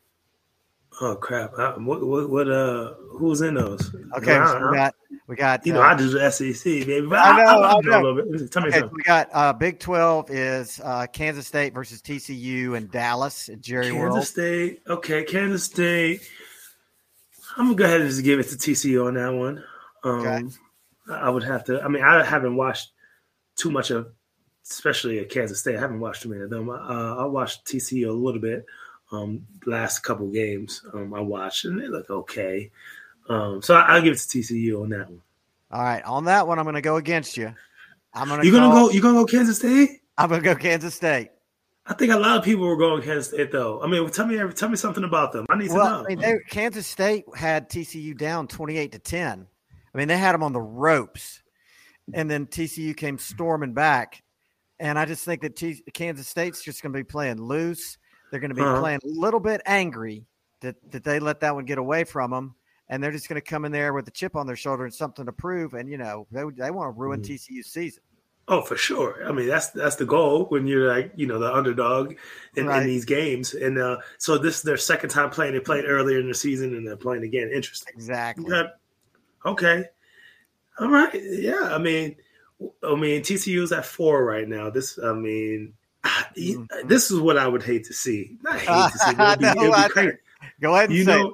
You know what it is. Yeah. What if Alabama sneaks back up in this thing out of nowhere? Like with 2 losses, and they're dangerous. You got to think about their losses. And I know we talked about it on the show last week, or maybe we didn't. Maybe it was just with me and the guys. But the losses that Alabama have are a combined score of like 4 points. I mean, they were all close games, and one coming in the last play of the game. I don't even remember what the other one was. So it's not like they're getting blown out. So they're still a dangerous squad, and Saban is in their ear like, hey, we getting ready because we're about to get up in that thing. So if they do, they're going to be dangerous, man. And then Georgia will potentially be seeing them in that first playoff game. So I don't want to see them in the first game. Let me just say that. I don't want to see that. I want to see TCU. So I'm hoping they win. I'd rather play a TCU over Alabama. Well, you know what I'd like to see? First of all, yes, I agree with you. I would love to see us play USC. Yes. Have them come all the way this way. And then I've asked the question, and I don't know the answer to this. I'm going to ask our producer, hey, Scott, will you mind looking up Georgia's all-time record versus USC, please? Because I don't know what it is. I mean, it's got to be a low number, like, a couple of games. Mm-hmm. Kind of like Georgia, Ohio State or Georgia, Oklahoma, maybe one game they've ever been played. But I just think it'd be cool, man. The pageantry, the iconic uniforms, their band playing their fight song and us playing ours, and the Benz is a cool stadium too. I don't know. I just think that'd be a dope scene. Hey, I agree with you on that one, actually, because I thought that would be a cool game also. It would be interesting to see how many times Georgia and USC has met up. But that would be exciting. We're talking about a Williams. What's his name? Caleb. Caleb Williams. Yeah. We're talking about a potential Heisman. I mean, the way that he's been playing this year has been ridiculous. I think he's up there at 3,700 yards passing. I mean, he's up there, you know what I'm saying? And I think that would be an exciting game to see if our defense can kind of put a stop to that and our corners and just the whole game in itself. And I would love to see what Stetson can do back there also versus their defense. So I agree with you with that. I would love to see just that game, the atmosphere in that game versus USC. That would be awesome. Hey, hold on. We got an answer. They played 3 times. Oh, word. Did we know the record? Oh, we're 0-3 against USC. So we got to get a W, man. We have to. And I got a lot of USC. Right. I have a lot of USC buds. So that would be awesome just to be able to talk to them like, hey, when we saw them, y'all boys, we smacked y'all. But that's tough. That's upsetting that we're 0-3 versus them. You don't usually see that. No. I mean, like all time, we're 1-0 against Ohio State. We're 1-0 against Oklahoma. Obviously, we know we played Bama a bunch. I don't know what our record is against Michigan, other than I know we won the last one. We won the last one, right? So are you trying to come to like the SEC Championship or the semifinal, or are you just saving it up for LA, or what's going on? I might have to do them all, honest. And I forgot the chip is in LA. I got a couple buddies that live out there, so when is that? February? No, January. Man, that's January 9th. January, okay. The Super Bowl's in February, I believe, if I'm not mistaken. Okay, cool.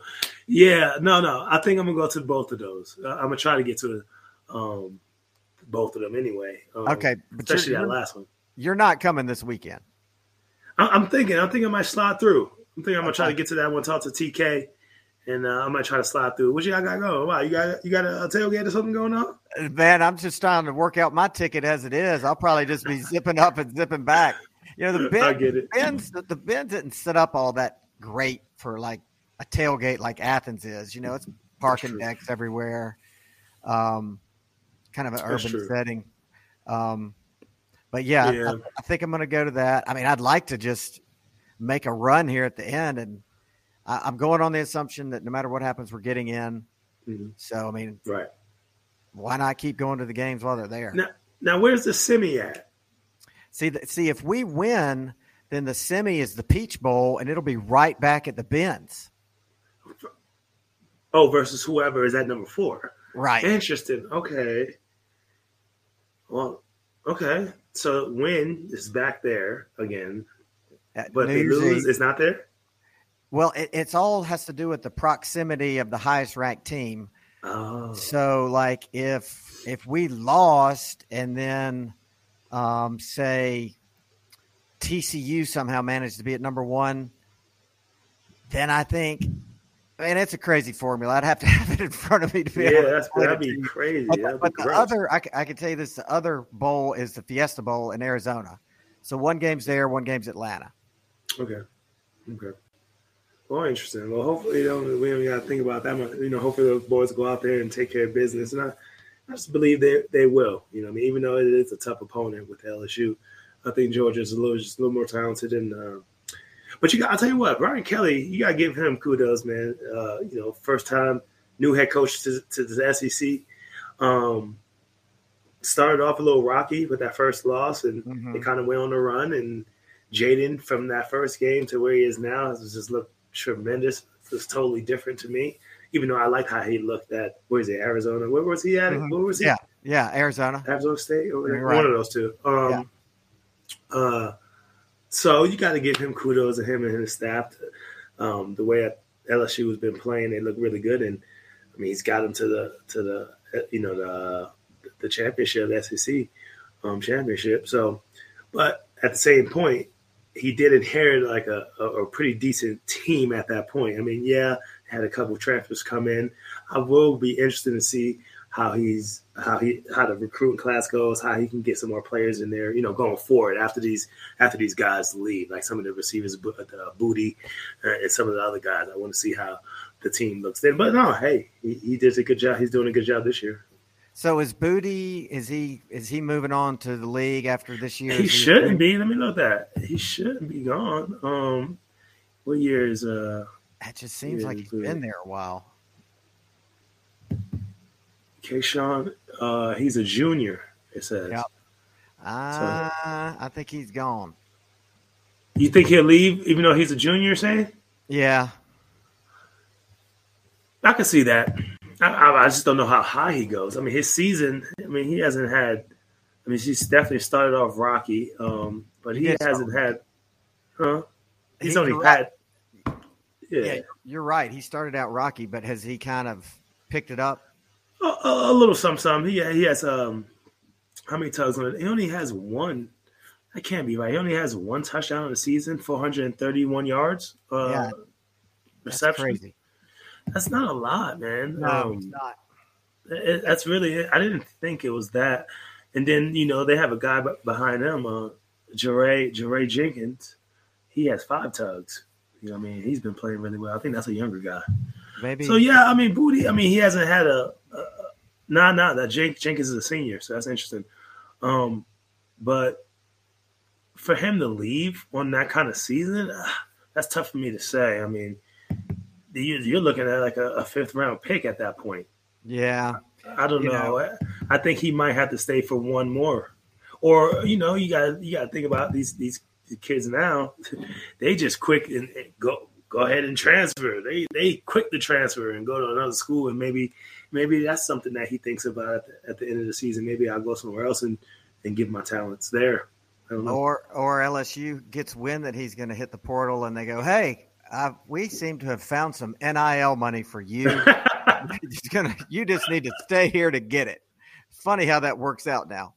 That is crazy. Oh man, that's crazy. But you're right about that also.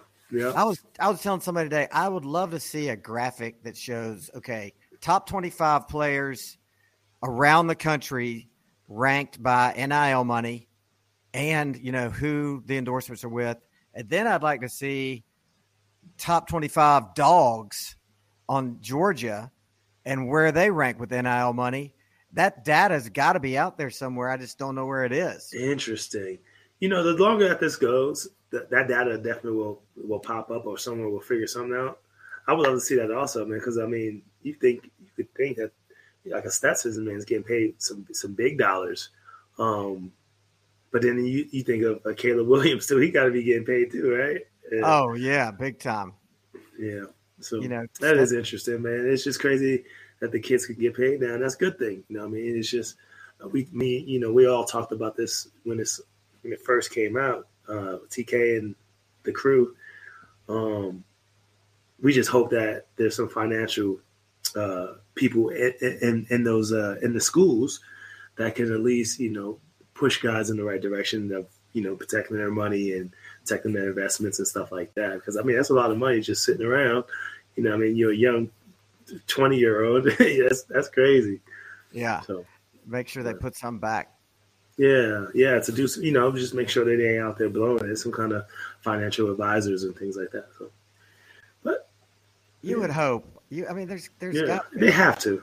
They have to. Mm-hmm. That's got to be like part of the deal. Yeah. So give me your top 3 Heisman from 3rd to 1st. Oh, man, that is messed up. Why would you do such a thing? You didn't give me no time. Think about that one. So for me, from 3rd to 1st, I don't know who I would put at 3rd. I'm just trying to think. What? I know, doesn't Michigan have a running back over there? That's pretty good. Yeah, they do. Blake Corum, but he's injured. Oh, is he? He's been injured for a while? Oh, okay. I thought they had someone over there. It's tough. I think Caleb has to be number 1. I'm going for number 1 first. Caleb, the numbers that he's doing, the way that the team is playing, I would believe that he's number 1. And Jaden Daniels was up there for a long period of time for me as well, that he could have been like top 5. But they just kind of fell off there towards the end, and I think the voters will kind of look at that. Man, I can't think of anyone. Who's 2 and 3 for you? Well, is Caleb even in year 1, 2, and 3? Oh yeah, absolutely he is. Okay. I just feel like injury kind of. It doesn't disqualify you, but it definitely hurts you, right? Because Corum did not get a chance to shine against Ohio State, so that hurts him. Hooker blew out his knee. Right. I forgot about Hook. Right. That hurts him. Drake May, quarterback at North Carolina, bombs against freaking Georgia Tech. You're out. You don't get to lose to Tech and win the Heisman. Bryce is elite, but he. I forgot about Bryce. Why not? That's crazy. I forgot about Bryce. But they can't give it to him again. I know, but on the one hand, it's like, okay, Alabama's 10-2. Well, it ain't his fault. He doesn't play defense. He did his part, and so he got his team. It's so funny we didn't say Stroud though, right? Well, what I was going to, Stroud he lost it to me last week when he threw 2 picks at home against Michigan. So I start going, okay, to me, it's, I forget the name of the TCU guy. What's his name? Duggan. I don't even know what his stats are, but I just know he's definitely not a sexy pick. I'm saying it's between, here, you're like this. It's between Caleb and Stetson. No. Yes. Hear me out. Caleb bombs. Caleb's going to bomb Friday night. He's going to lose the Heisman. He's going to lose the Pac-12. He's going to lose their way out of the CFP. Stetson's going to blow out LSU and have like 5 Heisman moments, and people are going to go, you know what? There's really nobody out there that's head and shoulders above everybody else. This guy won a natty, and he's about to win another one. Let's give it to him. Why not? Ooh, yeah. I see where you're coming from. And his team is undefeated. He is playing well. Only got like 6 picks on the season. He's thrown for 3,100. He's playing really well. Let me give you a stat. I see a little something. Stetson has thrown 12 balls inside the 4-yard line completed that ended up being rushing touchdowns the next play. So that's where you have like hidden statistics where, a lot of other teams would have been like, oh man, we got to make sure CJ Stroud or Caleb or whoever, man, we got to throw another ball, make sure he gets that TD. We're pounding the rock, baby. We're making sure we get that 6. Right. We're sending Kenny Mack. You know what? In there. Yeah, I see what you're saying. And I mean, he's shown some big highlights, especially with his legs, that he hadn't shown last year and scored on this year, where he's making people miss at the goal line, like you said, and scoring himself. And a lot of it's just besides that, it doesn't always look that sexy. It's just like boom, boom, giving it to Kenny Mack and letting him roll, or some of the other fellas out there, or Bowers, to give it. Oh wait, we didn't even say Bowers though. I know. No? I think that could be something up there as well. I'm with you. And people talk about him being the best pure football player in the country, but tight ends just don't win it. I know. And the same thing when I think about Quinshon Judkins from Ole Miss. He's a running back. Quinshon. Yeah. So he's a freshman. He's a younger cat. Had a really tremendous season. I think he's in the SEC. He's the leading rusher with like 1,100 and some change. They don't give it to run. They feel like they don't give it to any other position but a quarterback, right? Which is messed up. I don't know. At some point, it turned into the quarterback award. Right. Well, you got a point with Stetson. But if Caleb keeps this up, when do they make this? It's the week after the Saturday after this Saturday when there's really no games. But hey, let's be honest, it's Caleb's to lose. Yeah, I mean he's in the house right now practically. All he's got to do is just go out there and have he doesn't even have to have a showy game, just a reasonable game, and it's his, I think. Yeah, I mean, let me see. Look at his. If I look at his stats, he's averaging more yards than Stetson. He has way more touchdowns. I think Stetson only has 16 passing touchdowns, which doesn't that seem kind of light? I feel like that's light. I can't believe he only has 16. He only has 16 touchdowns. That's crazy. Caleb has 34 with only 3 picks. Yeah. Oh my goodness. Yeah, it is his to lose. I feel like with the 3,700 yards passing. Yeah, but it's his to lose. But here's the other thing you got to look at is he's got great stats, but he's got great stats against Pac-12 defenses. I mean, they're playing video games out there, man. They're just They're just. That's true. I mean, we always think about that and talk about that, right? But does the Heisman committee ever think about that? I feel like they just say, "Hey, what are your numbers like?" I feel like. No? Well, and it's not even a committee. You know, I found out a little bit about that today. It's prior winners, and then it's media.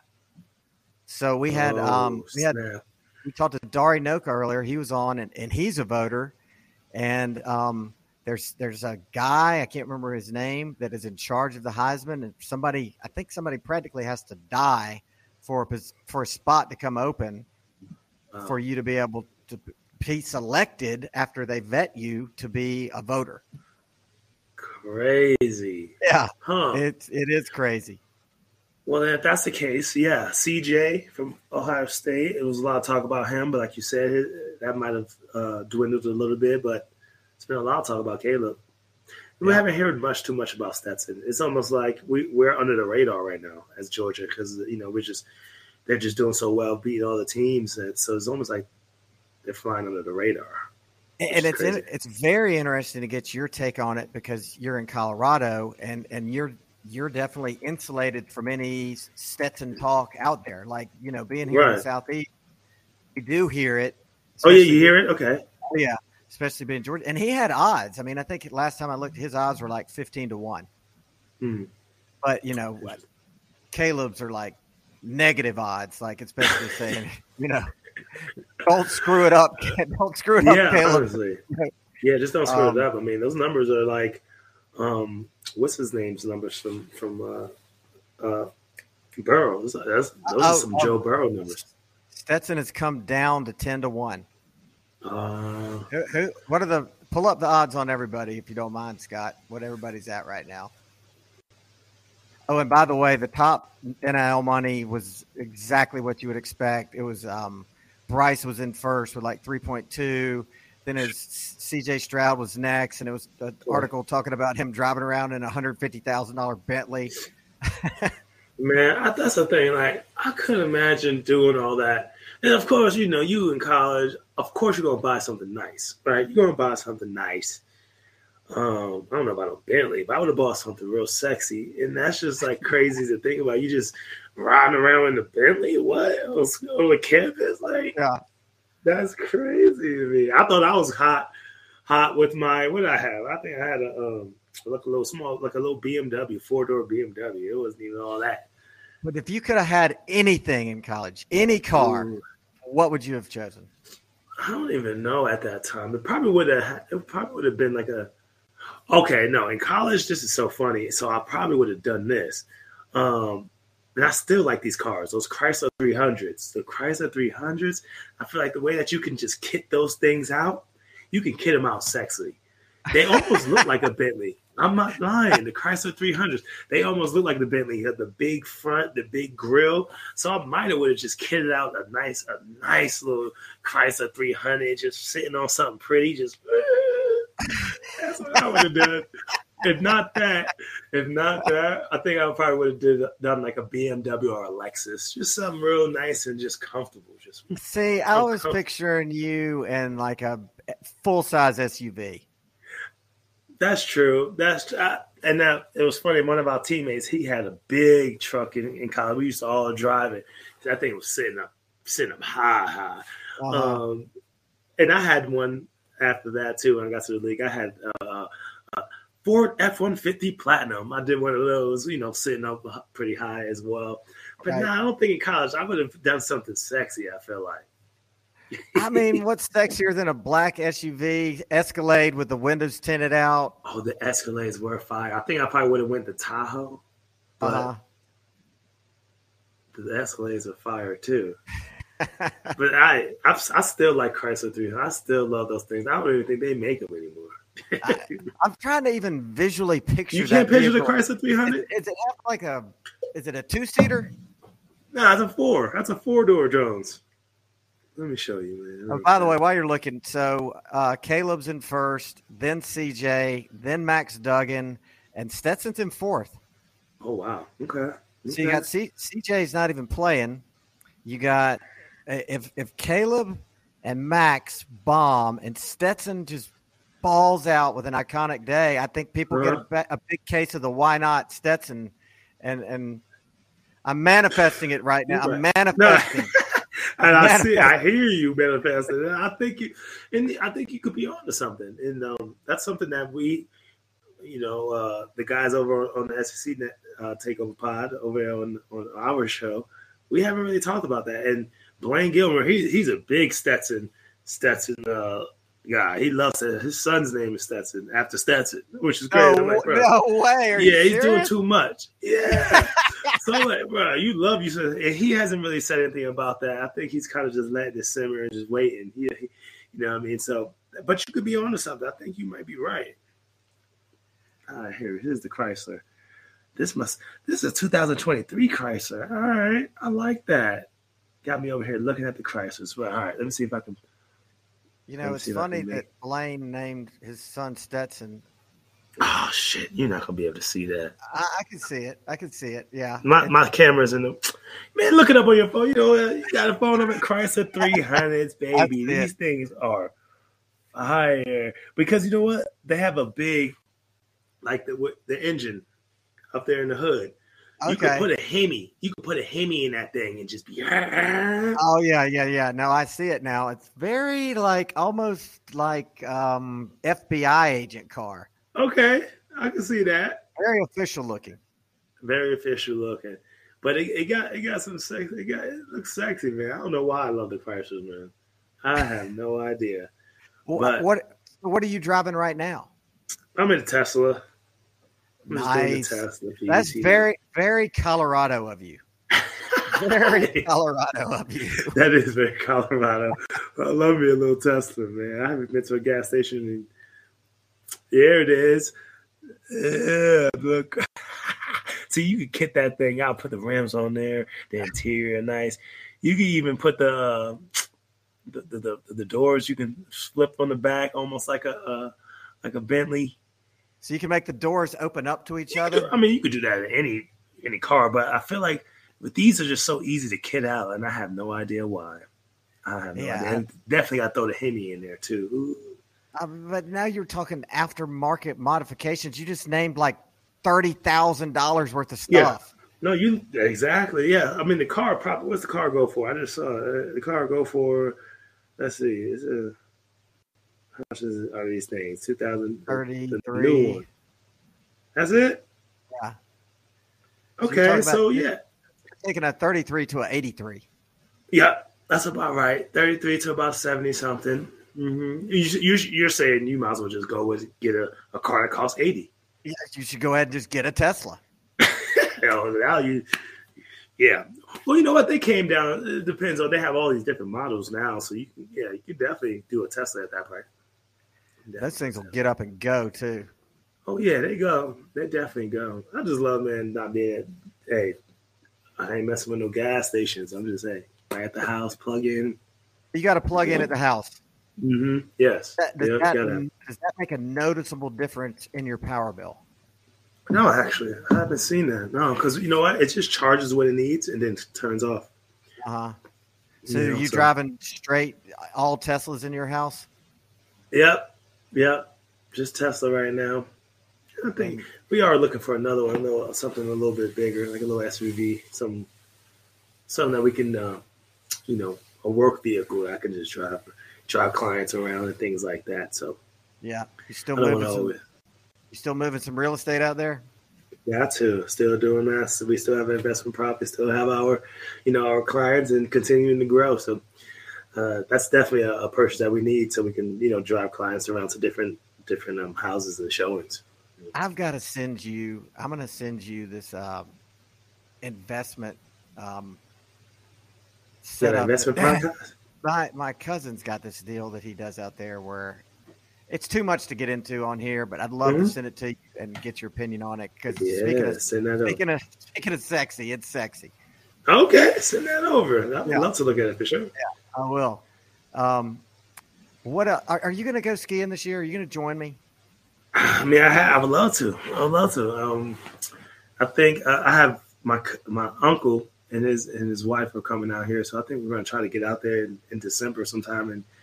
And I think maybe even in January, just a little bit. Right? I think January. See, you can still get out there. Don't close things down. I'm about to go to Frisco and hit Breckenridge and Keystone. Come stay. I got a place. Ooh, you doing that again? When are you doing that? The Thursday. Not this Thursday, but the next. Oh, anyway. Like the 8th. See, that would be awesome if it's around the same time we were going to go. Because that would be awesome. You know what I mean? Get out there and do it. See what we got. But all right. But at some point we're going to have to, you know? Hey, and I'm not, now if you're talking about some double black diamonds now. I'm 52, okay? I'm not trying to do any blacks. I'm not doing double blacks. It's just get on the blues and cruise, baby. I'm all about, I want to walk away from this whole thing when I get done. That's what I'm saying. That's what I'm saying. Yeah, cruise on the blues. And look at that. It rhymes. That's right. He gets you on a snowboard. I don't know. That might be difficult. I heard it's a little difficult. But are you really, really deep into skiing, or are you just kind of messing around with it? No, just messing around. I think I could just do it. I could ski. I'm not getting too technical with it, though. Okay, this is what I need you to look into for me, because this would be a game changer for you too. They've got these places out around Denver that are indoor training facilities. Oh yeah. Skiing and snowboarding. Yeah, my dog's gonna do one. Yeah. So, I mean, you could go into one of those things and you could go from complete beginner on a snowboard to intermediate in a day. And it just takes all the headache out of it, all the falling on concrete. You're just up there. You fall, they stop it. They wait for you to stand back up. It's like heaven. Oh, that's awesome. Yeah, I think my daughter's going to try to do that. Is your daughter going to snowboard or ski? She's going to ski as well. I said she wants to go up there because she always wants to go to the mountains. I'm like, if we're going up there, we ain't just sitting around. We got to do something. And we ain't sit on the bunny, so we're going to go and, and really ride. So she's going to take some lessons at one of those indoor facilities. So awesome. That's where it's at. I mean, like you go up, you go anywhere up there and, you put her in a ski school, you go to Vail, go to ski school. It's $1,000 a day. Yeah, exactly. But exactly. What would it cost at one of those indoor facilities? I don't even know what the price is. But it's got to be cheaper. Yeah. It has to be. It has to be pretty cheap. And they might have even, deals for the lessons, like, a package or something like that. Mm-hmm. So that'd be beneficial. You just walk in there and be like, man, I'm Knowshon Moreno. So you guys just hook me up. No, that'd be nice, but no, I don't think so. But yeah, shoot. I'm going to say, man, I'm a Bronco. I'm a Bronco, baby. Hook me up. Broncos are having so much trouble this year. Ooh. It ain't looking good. No. And I think the worst thing out of the whole situation, I don't know how we got to the NFL, but let me just go to it real quick. Yeah. Is that they're doing, as a team, of course, they're not doing well. I mean, I think they only have 4 wins. I think we are 4 and something right now. But the number, depending on how bad we do, Seattle can be getting a top 5 pick next year because we gave that pick away to get Russell. Mm-hmm. That's sickening because you think, okay, if we're going to have a bad season, at least let me get a big top pick out of it. You know what I mean? But not having a bad season like that and not having a top pick, that's sickening. Man, that's I mean, that's hard to recover from. Yeah, really. I mean, yeah, we got another pick from another trade. We got, I think it's like, in the 20s. But that's nothing like a top 5, especially having a horrible season like they are right now. It could get worse. We could be sitting at number 1 pick to freaking Seattle Seahawks. I don't think anyone's going to be worse than the Texans. That they're the bottom of the barrel right now. They're last place with only 1 win, I believe. Mm-hmm. So, but they get on a winning streak, and Denver could be giving away that number 1. But it's crazy. Yeah, it's crazy, man. Life in the pros. Life in the pros. Mm-hmm. Look, man, I got to bounce right now, but it has been awesome talking to you as always. Yeah, man. Thank you. Appreciate you having me, man. And let me know if you hit town. Okay. No, I'll definitely let you know. I should probably know by tomorrow if I'm gonna make it in, but I'll be with TK, so we'll all kick it. Have a beer or something for sure. Yeah, man. Sounds good. All right. Well, thank you, man, once again, man. Let me know. Let me know the next. Shoot, man, I have to go ahead after that SEC championship game or something, or maybe later on down the road we'll connect again. Okay, that sounds good. Sounds perfect. All right, buddy. Good to see you. Good to see you.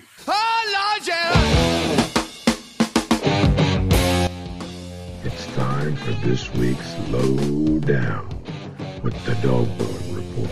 And we've got Deke from the Dog Bone here doing something we've never got done before, and he is just looking at the rankings, and we're just going to talk about it as they come in. Mad Dawg. All right, good to be here. Welcome back. What you got? The mighty Gamecocks 19, Texas 20, Oregon 16. So another 2 teams ranked we beat. Yep. UCLA 17, Tulane's 18. Okay. So they'll kind of fly through down to the top 10, and then they go 5 at a time. I don't understand why they can't do this on Sunday. I mean, they know what it is. I mean, they do it next Sunday, or this coming Sunday.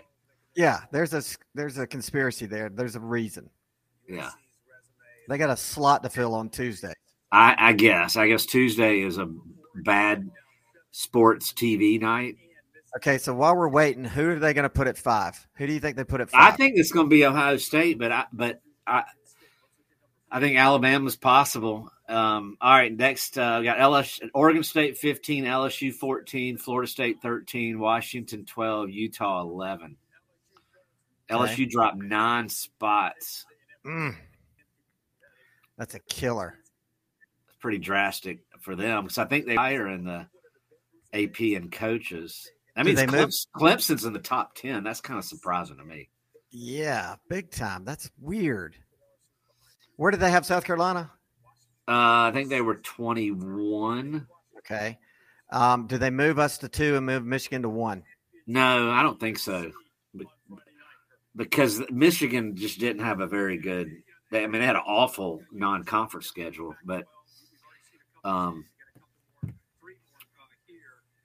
I think that – man, I just don't know about the Ohio State-Alabama thing, man. But I think I'm going to go with Ohio State. But I'm not going to be surprised at all if they put Bama at 5. We'll see. I think it'll be Ohio State just because if Ohio State's there and USC loses and Ohio State gets in, then they still don't have any 2-loss teams in ever.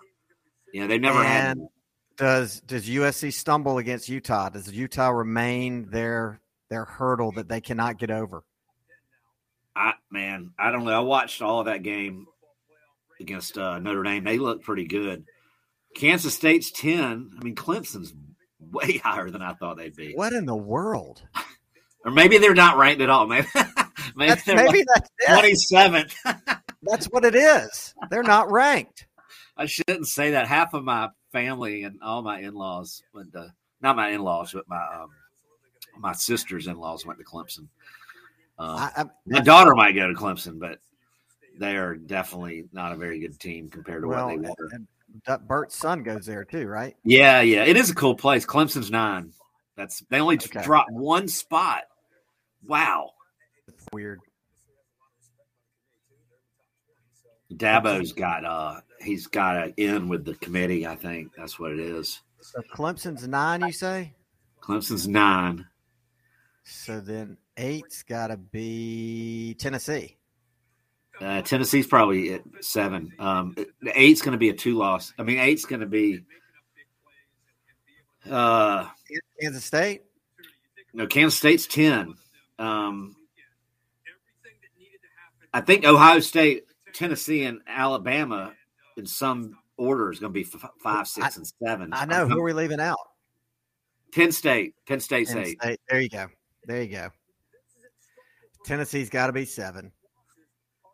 But they beat Alabama, but they got destroyed by Carolina. That's yep. What they'll probably do now, because I've watched this every week. When it's really close between like 4, 5, 6, 7, they'll jump to number 1 and get that out of the way. But we'll see. Maybe Tennessee's big win over Red Hot Vandy will vault them to number 6. Yeah. I think Georgia, TCU, and Michigan are in no matter what they do. Because I just don't think they're gonna penalize 3 undefeated teams for playing in a weekend where nobody else plays. But except for TCU, because they've tempted fate so long, they've been tempted playing with fire. What if they just get blown out by Kansas State? Maybe, but TCU has, and the Big 12 is a little bit stronger than people thought, and they play every team, and they beat every team. Mm-hmm. And they destroyed Iowa State, which I think was supposed to be a little bit closer. Well, I mean, Iowa State's 4-7, and now they're 4-8. That'd have been like LSU destroying Tennessee 7. Take that, Tennessee. How does that feel, Tennessee? You're at 7, no shot, none. They got a shot for the Citrus Bowl, or maybe the sugar. That's what they want. But I want them at the Music City. I want them at the Music City Bowl in Nashville. I don't want them to leave the state. I want them to take a bus to Nashville and take a bus back to Knoxville. Not even spend the night. All right, so now they're just talking. They're probably going to have a commercial break. I don't know. They usually just plow through it. David Pollock's looking sharp, man, with the suit. Hey, man, I found this new thing that you need to check out on Instagram with Chris Fowler. Have you seen the nightcap thing he does with Herb Street, where it's like I think they're flying somewhere. I think I remember flying back on the ESPN Mac'd out charter jet or something, and they just kind of break it down. You know what happened that day. Real unbuttoned. There might even be a curse word that flies here or there. Yeah, I haven't seen it, but I'd like. I mean, I'd. All right, so now they're showing the top 6. Bama's 6. Ohio State's 5. Bama's officially out now.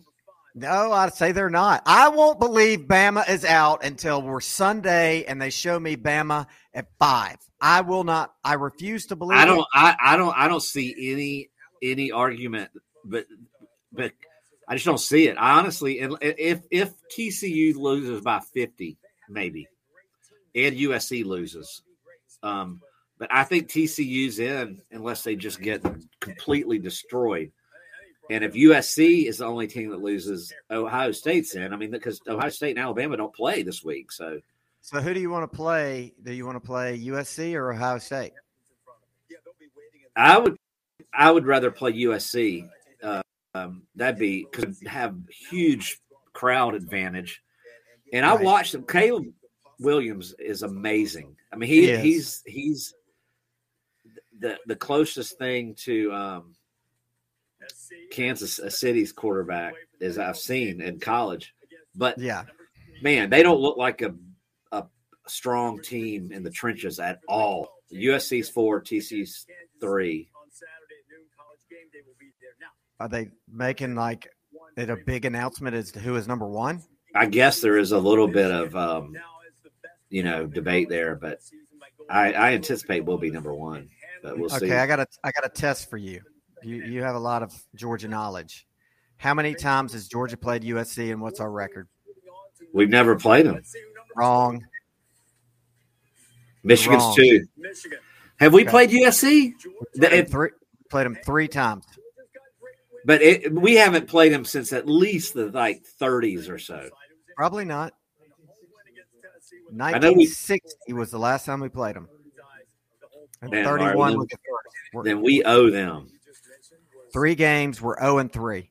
You know why I said that? Because I read somebody posted that, and they probably didn't know either. But that was a little before my time. But I'm still pissed about it that we lost.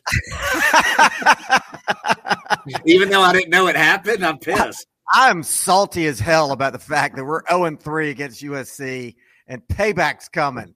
Absolutely. So we're 3-0 against Notre Dame, 0-3 against USC. You might know this. So if we win Saturday, which unless we just have 4 turnovers, we're going to win. We will tie Tennessee for 10th in all-time wins, and we're 2 behind USC.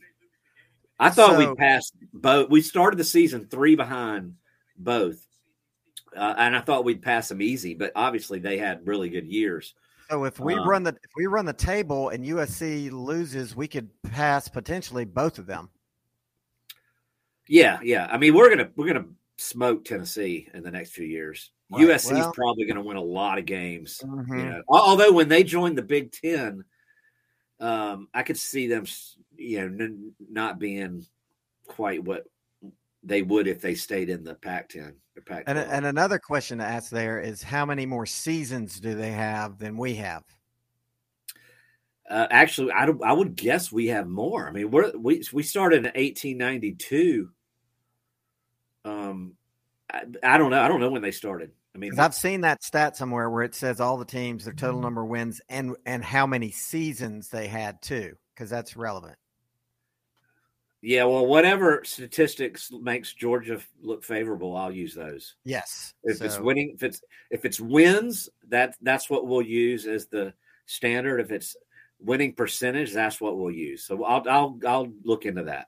I'll accept that. But I think it's actually wins. Winning percentage. I don't think we're 10th or 11th. I think we're like 13th or 14th.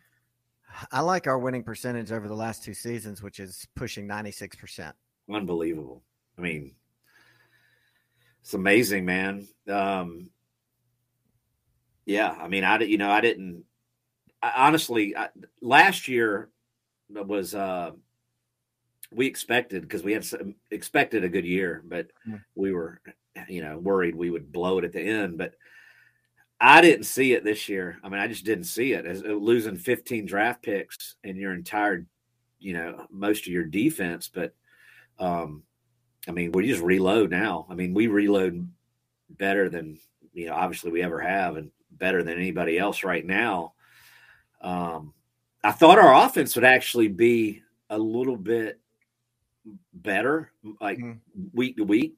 And we've had our games, South Carolina and Oregon and Michigan State. I mean, Mississippi State. I mean, that was a good one, but probably not as good as I thought. But the defense is actually way better than I thought. Yeah, I mean, I thought the defense would be 7 points worse. I think Pollock said 10. I thought the offense would be better. I thought the defense had a good foundation with Robert Beal, with Nolan, with Jalen, with Ringo, with Chris Smith. But then from there, I was like, okay, we're going to have to put some dudes around here. I mean, I was real hopeful that JDJ would, be what he is, which is badass. And he has been.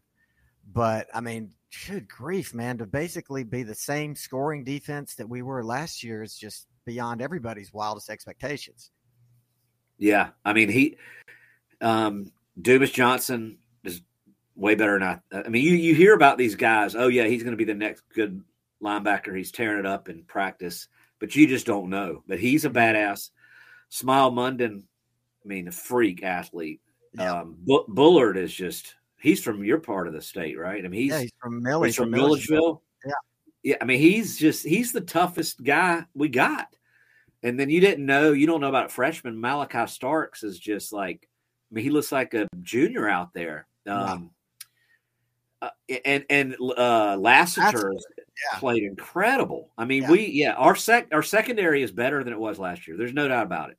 Mm-hmm.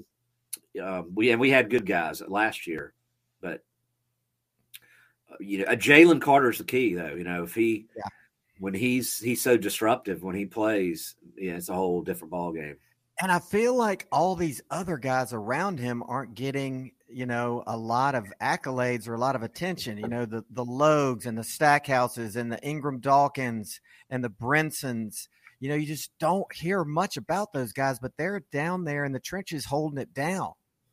They're solid. They're solid, man. They're not freak. They're not going to be number 1 draft picks, but they're strong and fit and physical. And so, yeah, they can't do what Jalen Carter can do. Although Bear Alexander has shown some flashes. I think he had like the flu for a few weeks and didn't play much, but I think he might be our next interior, high draft pick. Stackhouse he's a stud. I mean, he's solid, man. He's got a great name. And, when you go to the games before the game, up on the screen, they show all of the guys currently in the league. And it's like name after name after name. And he's like, oh, Lamont Gaillard, I forgot about you.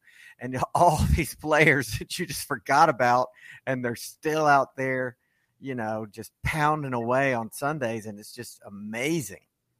I mean, we're a factory. Yep. It certainly helps in recruiting. No doubt about it. The future's bright. I mean, someday it'll end, but I don't see it anytime soon. And with the new playoff, I mean, it's like if we don't get in, there's something wrong. But and that'll probably benefit us and teams like Alabama, because then the season is going to be so long that the teams that have the depth are going to be the teams that win.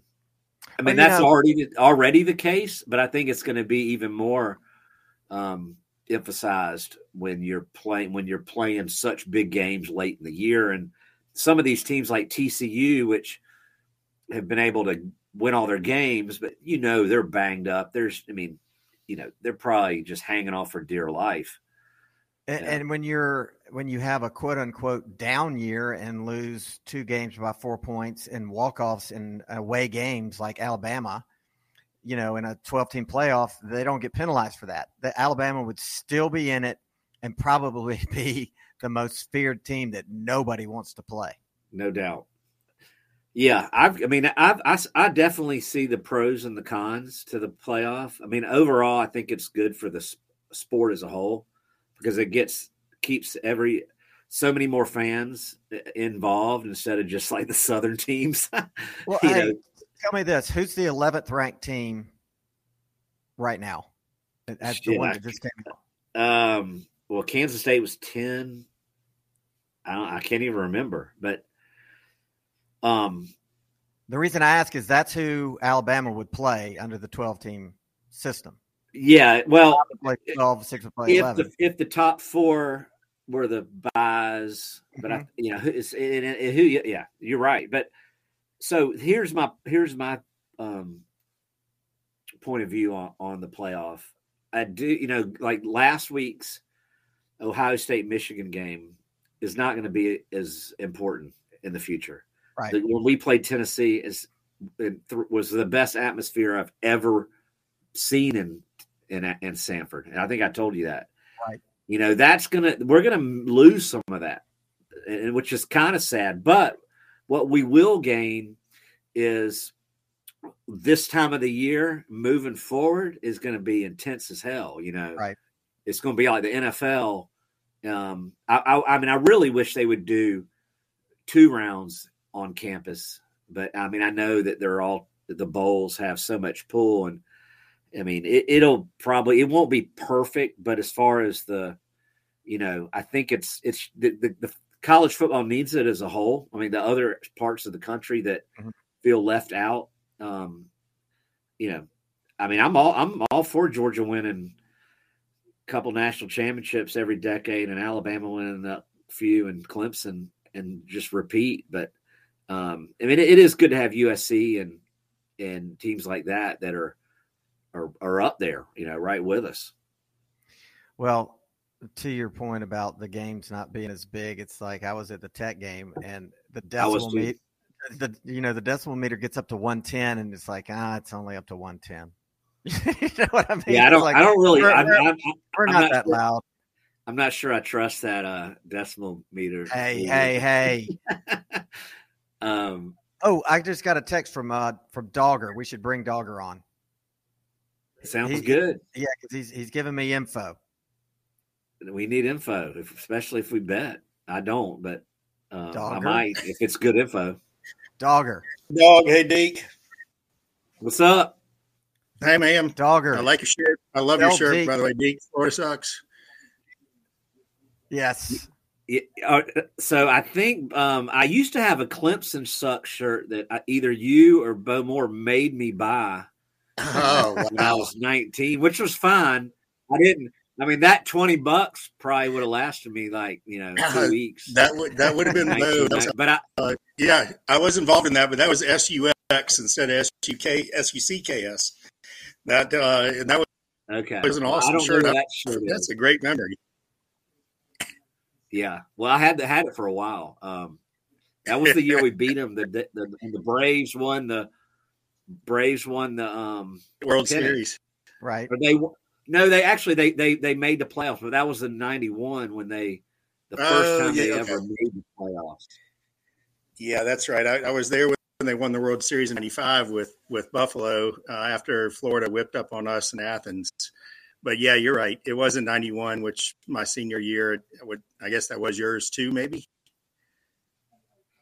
It was my freshman year at Georgia. Yeah, my memory. I guess because I'm older, my memory. But you did tell me that Utah was ranked number 11th. I did tell you that. That was y'all were discussing right there who was ranked number 11. So I pulled it up during that discussion, and Utah is ranked number 11. I don't see them obviously going into the top 4, but in the scenario of if we did go to a 12-team playoff, then that would make a difference. Utah, speaking of Florida thought they were going to have a great year by beating Utah. Then Florida turns out to be super average, and now Utah plays in the Pac-12 championship. Florida sucks. 6-6 under first-year coach Billy Napier. 0 improvement from the prior year. Way to go. See you on the campaign trail, guys. See you on the recruiting trail. It's, as far as just touching on what y'all been talking about, the only thing I would disagree, Deacon, I'm not, no disrespect to you at all. I just maybe it's me, but I don't think TCU will get the respect, even if they lose a close one. If they win, obviously they're in. But even if they lose a 3-point game, and they're only favored by, I think, 2.5, if they lose that game, I just can't see them sticking in the top 4 out of – I think there's some – I don't know. I hope there's not, but I think there's some TV thought process, some money-making thought process that goes into the committee where they'd put obviously, if the other 3 win, then USC and Michigan and Georgia will be in. But I could see – I don't want to see Ohio State, but I could see that happen. I could still see Alabama jumping up there just because of the committees. I don't know what it is. There's something behind the scenes, I feel like. Well, I mean, don't they want the Dallas market, which TCU gives? I mean, that's a big market. That's definitely a big market nationally, though. Uh-huh. Yeah, I would not be shocked if you're right. But I think, just my opinion, I think there would be pushback, and they know that. I think if they lose a close game, they're in because they already beat that team and they beat everybody. I don't think I don't think they could even stay on the field with us or Bama, really. I mean, but I could be wrong. I mean, I don't know. That's just my opinion. And that's the problem with the committee is because you get these 13 people in a room, they can talk themselves into anything depending on how strong the personalities are in the room, right? I mean, somebody can get in there and talk them and convince them that Alabama is one of the top 4 teams in the country. They played an SEC schedule with Bryce Young, and they only lost 2 games and walk-offs by 4 points in away stadiums. And then they're going to say they are better than TCU, who's been playing with fire all this time. It finally caught up with them. Yeah, they lost their conference championship. That's an extra game. We don't care. They're still Alabama's better, and they're all of a sudden out. Yeah, it would be interesting. It would be cool to be in, like, if they videoed that room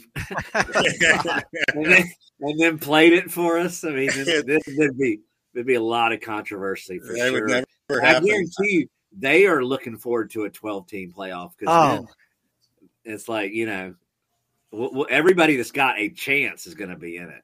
If I'm rolling off that committee and this is my last meeting, I am surreptitiously recording the whole thing, and it's going to the highest bidder when I come out of there. How many people are on that committee? I don't know for sure. It's 13. It's either 11 or 13. I think I want to say 11 or 13, but it's around that. And for some reason, I'm thinking it's an odd number. But and it's no names, I looked it up. They all are highly qualified. if you look at their resumes, to make these kind of decisions. But it's not any big names at all that you would recognize. But they know exactly what we know. I mean, I know. Yeah. We watch as much football as anybody. I mean, everybody watches a lot of football if they're in like college football. So, it's just like you said, it's just a relatively small group of people trying to convince it's like a jury, basically, trying to convince the others of their point, and then they reach a consensus. And, but I do think that TV might have an influence, but also probably what kind of pushback they would have if they just blatantly. I mean, if you just want TV ratings, just put Georgia, Alabama, Michigan, and Ohio State in and be done with it. But I mean, as far as pushback and potential repercussions, I mean, what would they really be? I mean, so exactly. They make a decision that people don't like. So what? There's no true repercussion on them. There's no fallout really, other than they might at the grocery store see a TCU fan that tells them they suck. But that's about it. They should put Notre Dame in, I think. They want to really cause some controversy. Now you're talking Doggers language. No. They do not deserve to be in. I'm a massive Georgia fan. Notre Dame down the list. So yeah, but didn't that happen to Central Florida? My memory's not great, but weren't they undefeated, or somebody was undefeated 3 or 4 years ago, and they weren't even considered outside. And they held that was them, and they held their own national championship parade in their town, and they had rings made, and they declared it was a split championship. It was a big deal. Exactly. That was in 2017. Was it that long ago? Okay. All right. But they didn't play a schedule worthy enough to get in. I mean, not even close. But then they beat Auburn in the Peach Bowl, where Auburn didn't really care.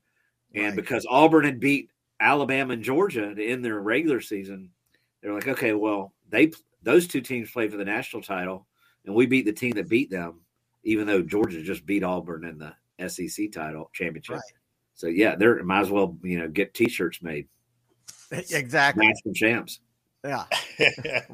Because why not? All right, Dogger. So tell us who's winning these championship games. A couple of things. I got to do a quick shout out to the USA. I know nobody really cares about soccer, but I'm a big USA and anything fan. So I watched it. Huge win today.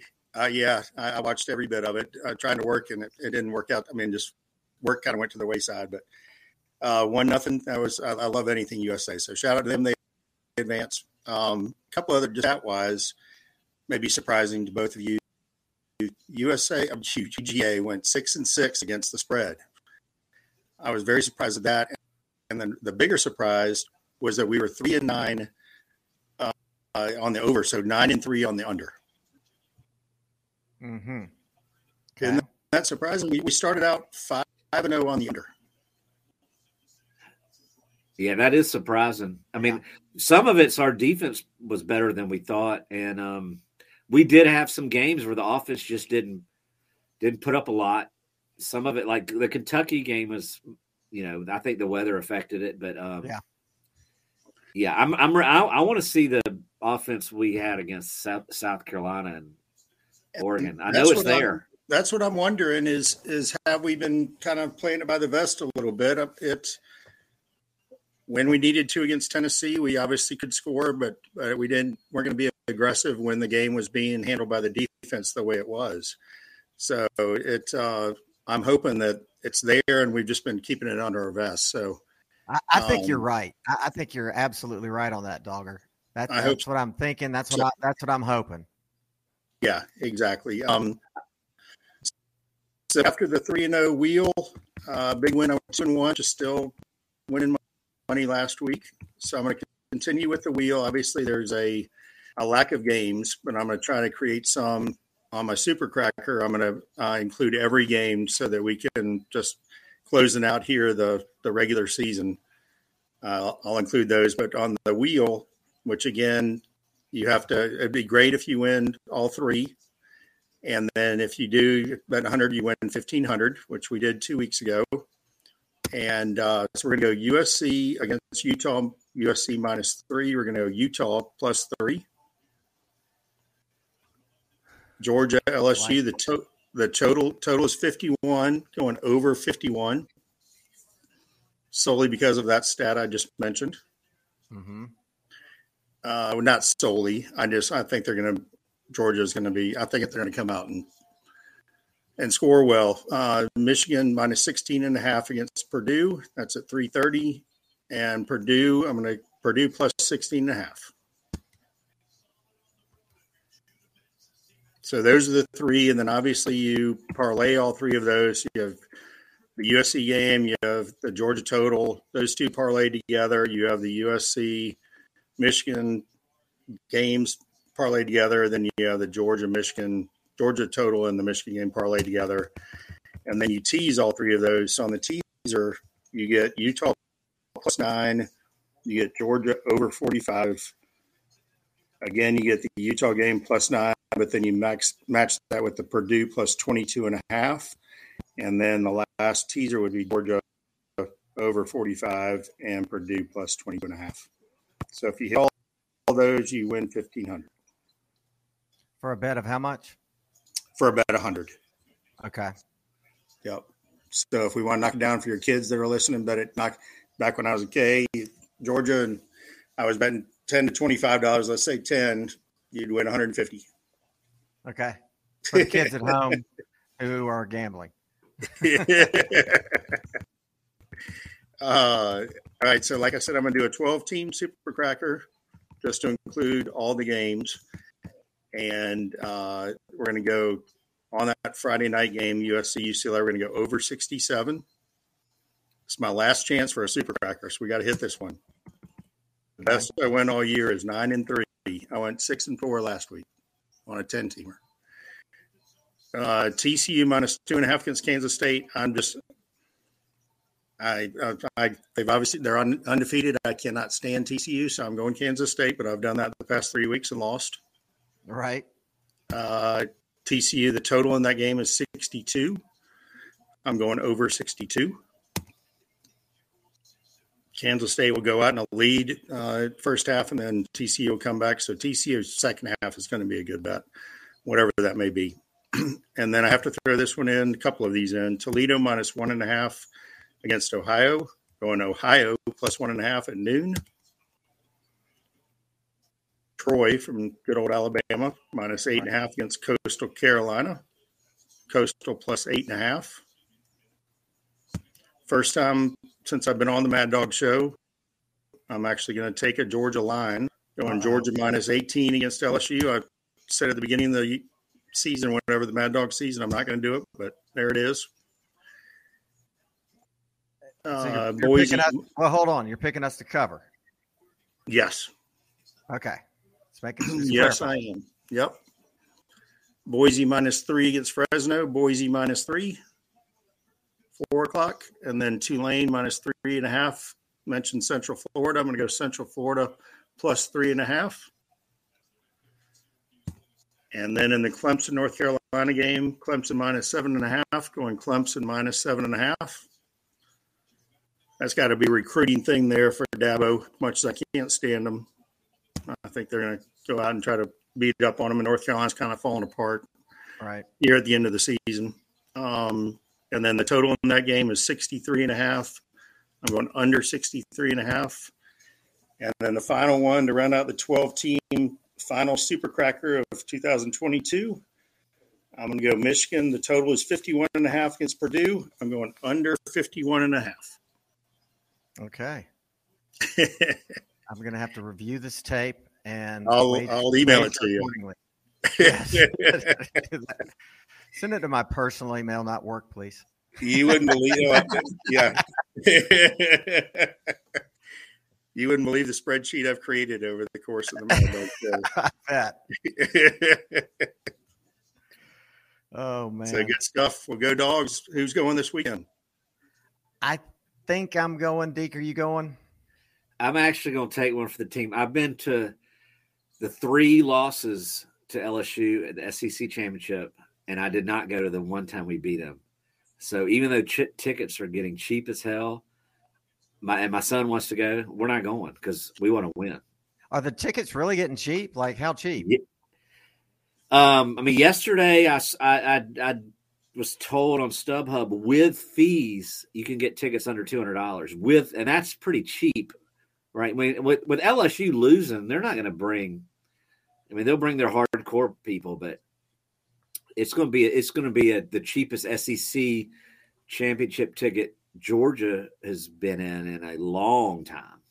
So I'm not going to have your typical Cajun lunatics jumping up in my face, like screaming banshees like the last time I went, I hope. I was at that game. Then there'll be some because they're lunatics, win or lose, but they'll probably know it's coming to them. Yeah. That was that they are. My favorite Fincher's barbecue story. It was the Wilson brothers and the Fincher brothers, and we went to the game courtesy of the Finchers. I believe we rode in a station wagon, and Doug whipped us into a parking spot. And, I mean, we were in the heart of darkness with every LSU tailgate possible. We get out, and these people are jumping in our faces. I mean, screaming, barking. I have to practically put Doug Fincher in a headlock. I'm like, Doug, don't you make eye contact with anybody. We're walking straight into this stadium, not saying nothing. We get in there, and we absolutely just destroyed them to the point where we left like late into the third quarter. We're going back, and I guess the LSU fans were still in there hoping for a win. Well, somebody had left like a stuffed Bengal tiger out on their tailgate. Doug picked it up like a caveman by the tail and just began waylaying all their tailgates, just destroying them as I watched in horror, and I just knew we were about to get murdered. And I finally got him. He was like Samson. I finally got him to just get into the car and get us out of there before absolute mayhem broke out, and we probably would have lost our lives. But that is one of my favorite all-time Doug Fincher stories. What year? What was that? In Baton Rouge, or was that in Atlanta? I was in Atlanta at the Dome when we beat them. We beat them bad. DJ Shockley, 2005. I think it was 05. Yeah. That was an amazing game. I mean, we just moved into the house I live in now, so we just had too much going on. But man, I mean, we smoked them. Right. And they had won. They lost to Tennessee week 1, and then had won 10 or 11 in a row, however many they played, and we pretty much ruined it for them because they probably would have gone on to play for something big. But yeah, that was a good one. But so that's why I'm staying home this weekend. Yeah. Well, I appreciate you taking one for the team. That's very anytime, man. You're a giver. Yeah, I am. All right, guys. Well, thank you so much for coming on and breaking this whole thing down for us. And as always, go Dogs. Go Dogs. Go Dogs, baby. Thank you. See you, Deke. See y'all. See you next week.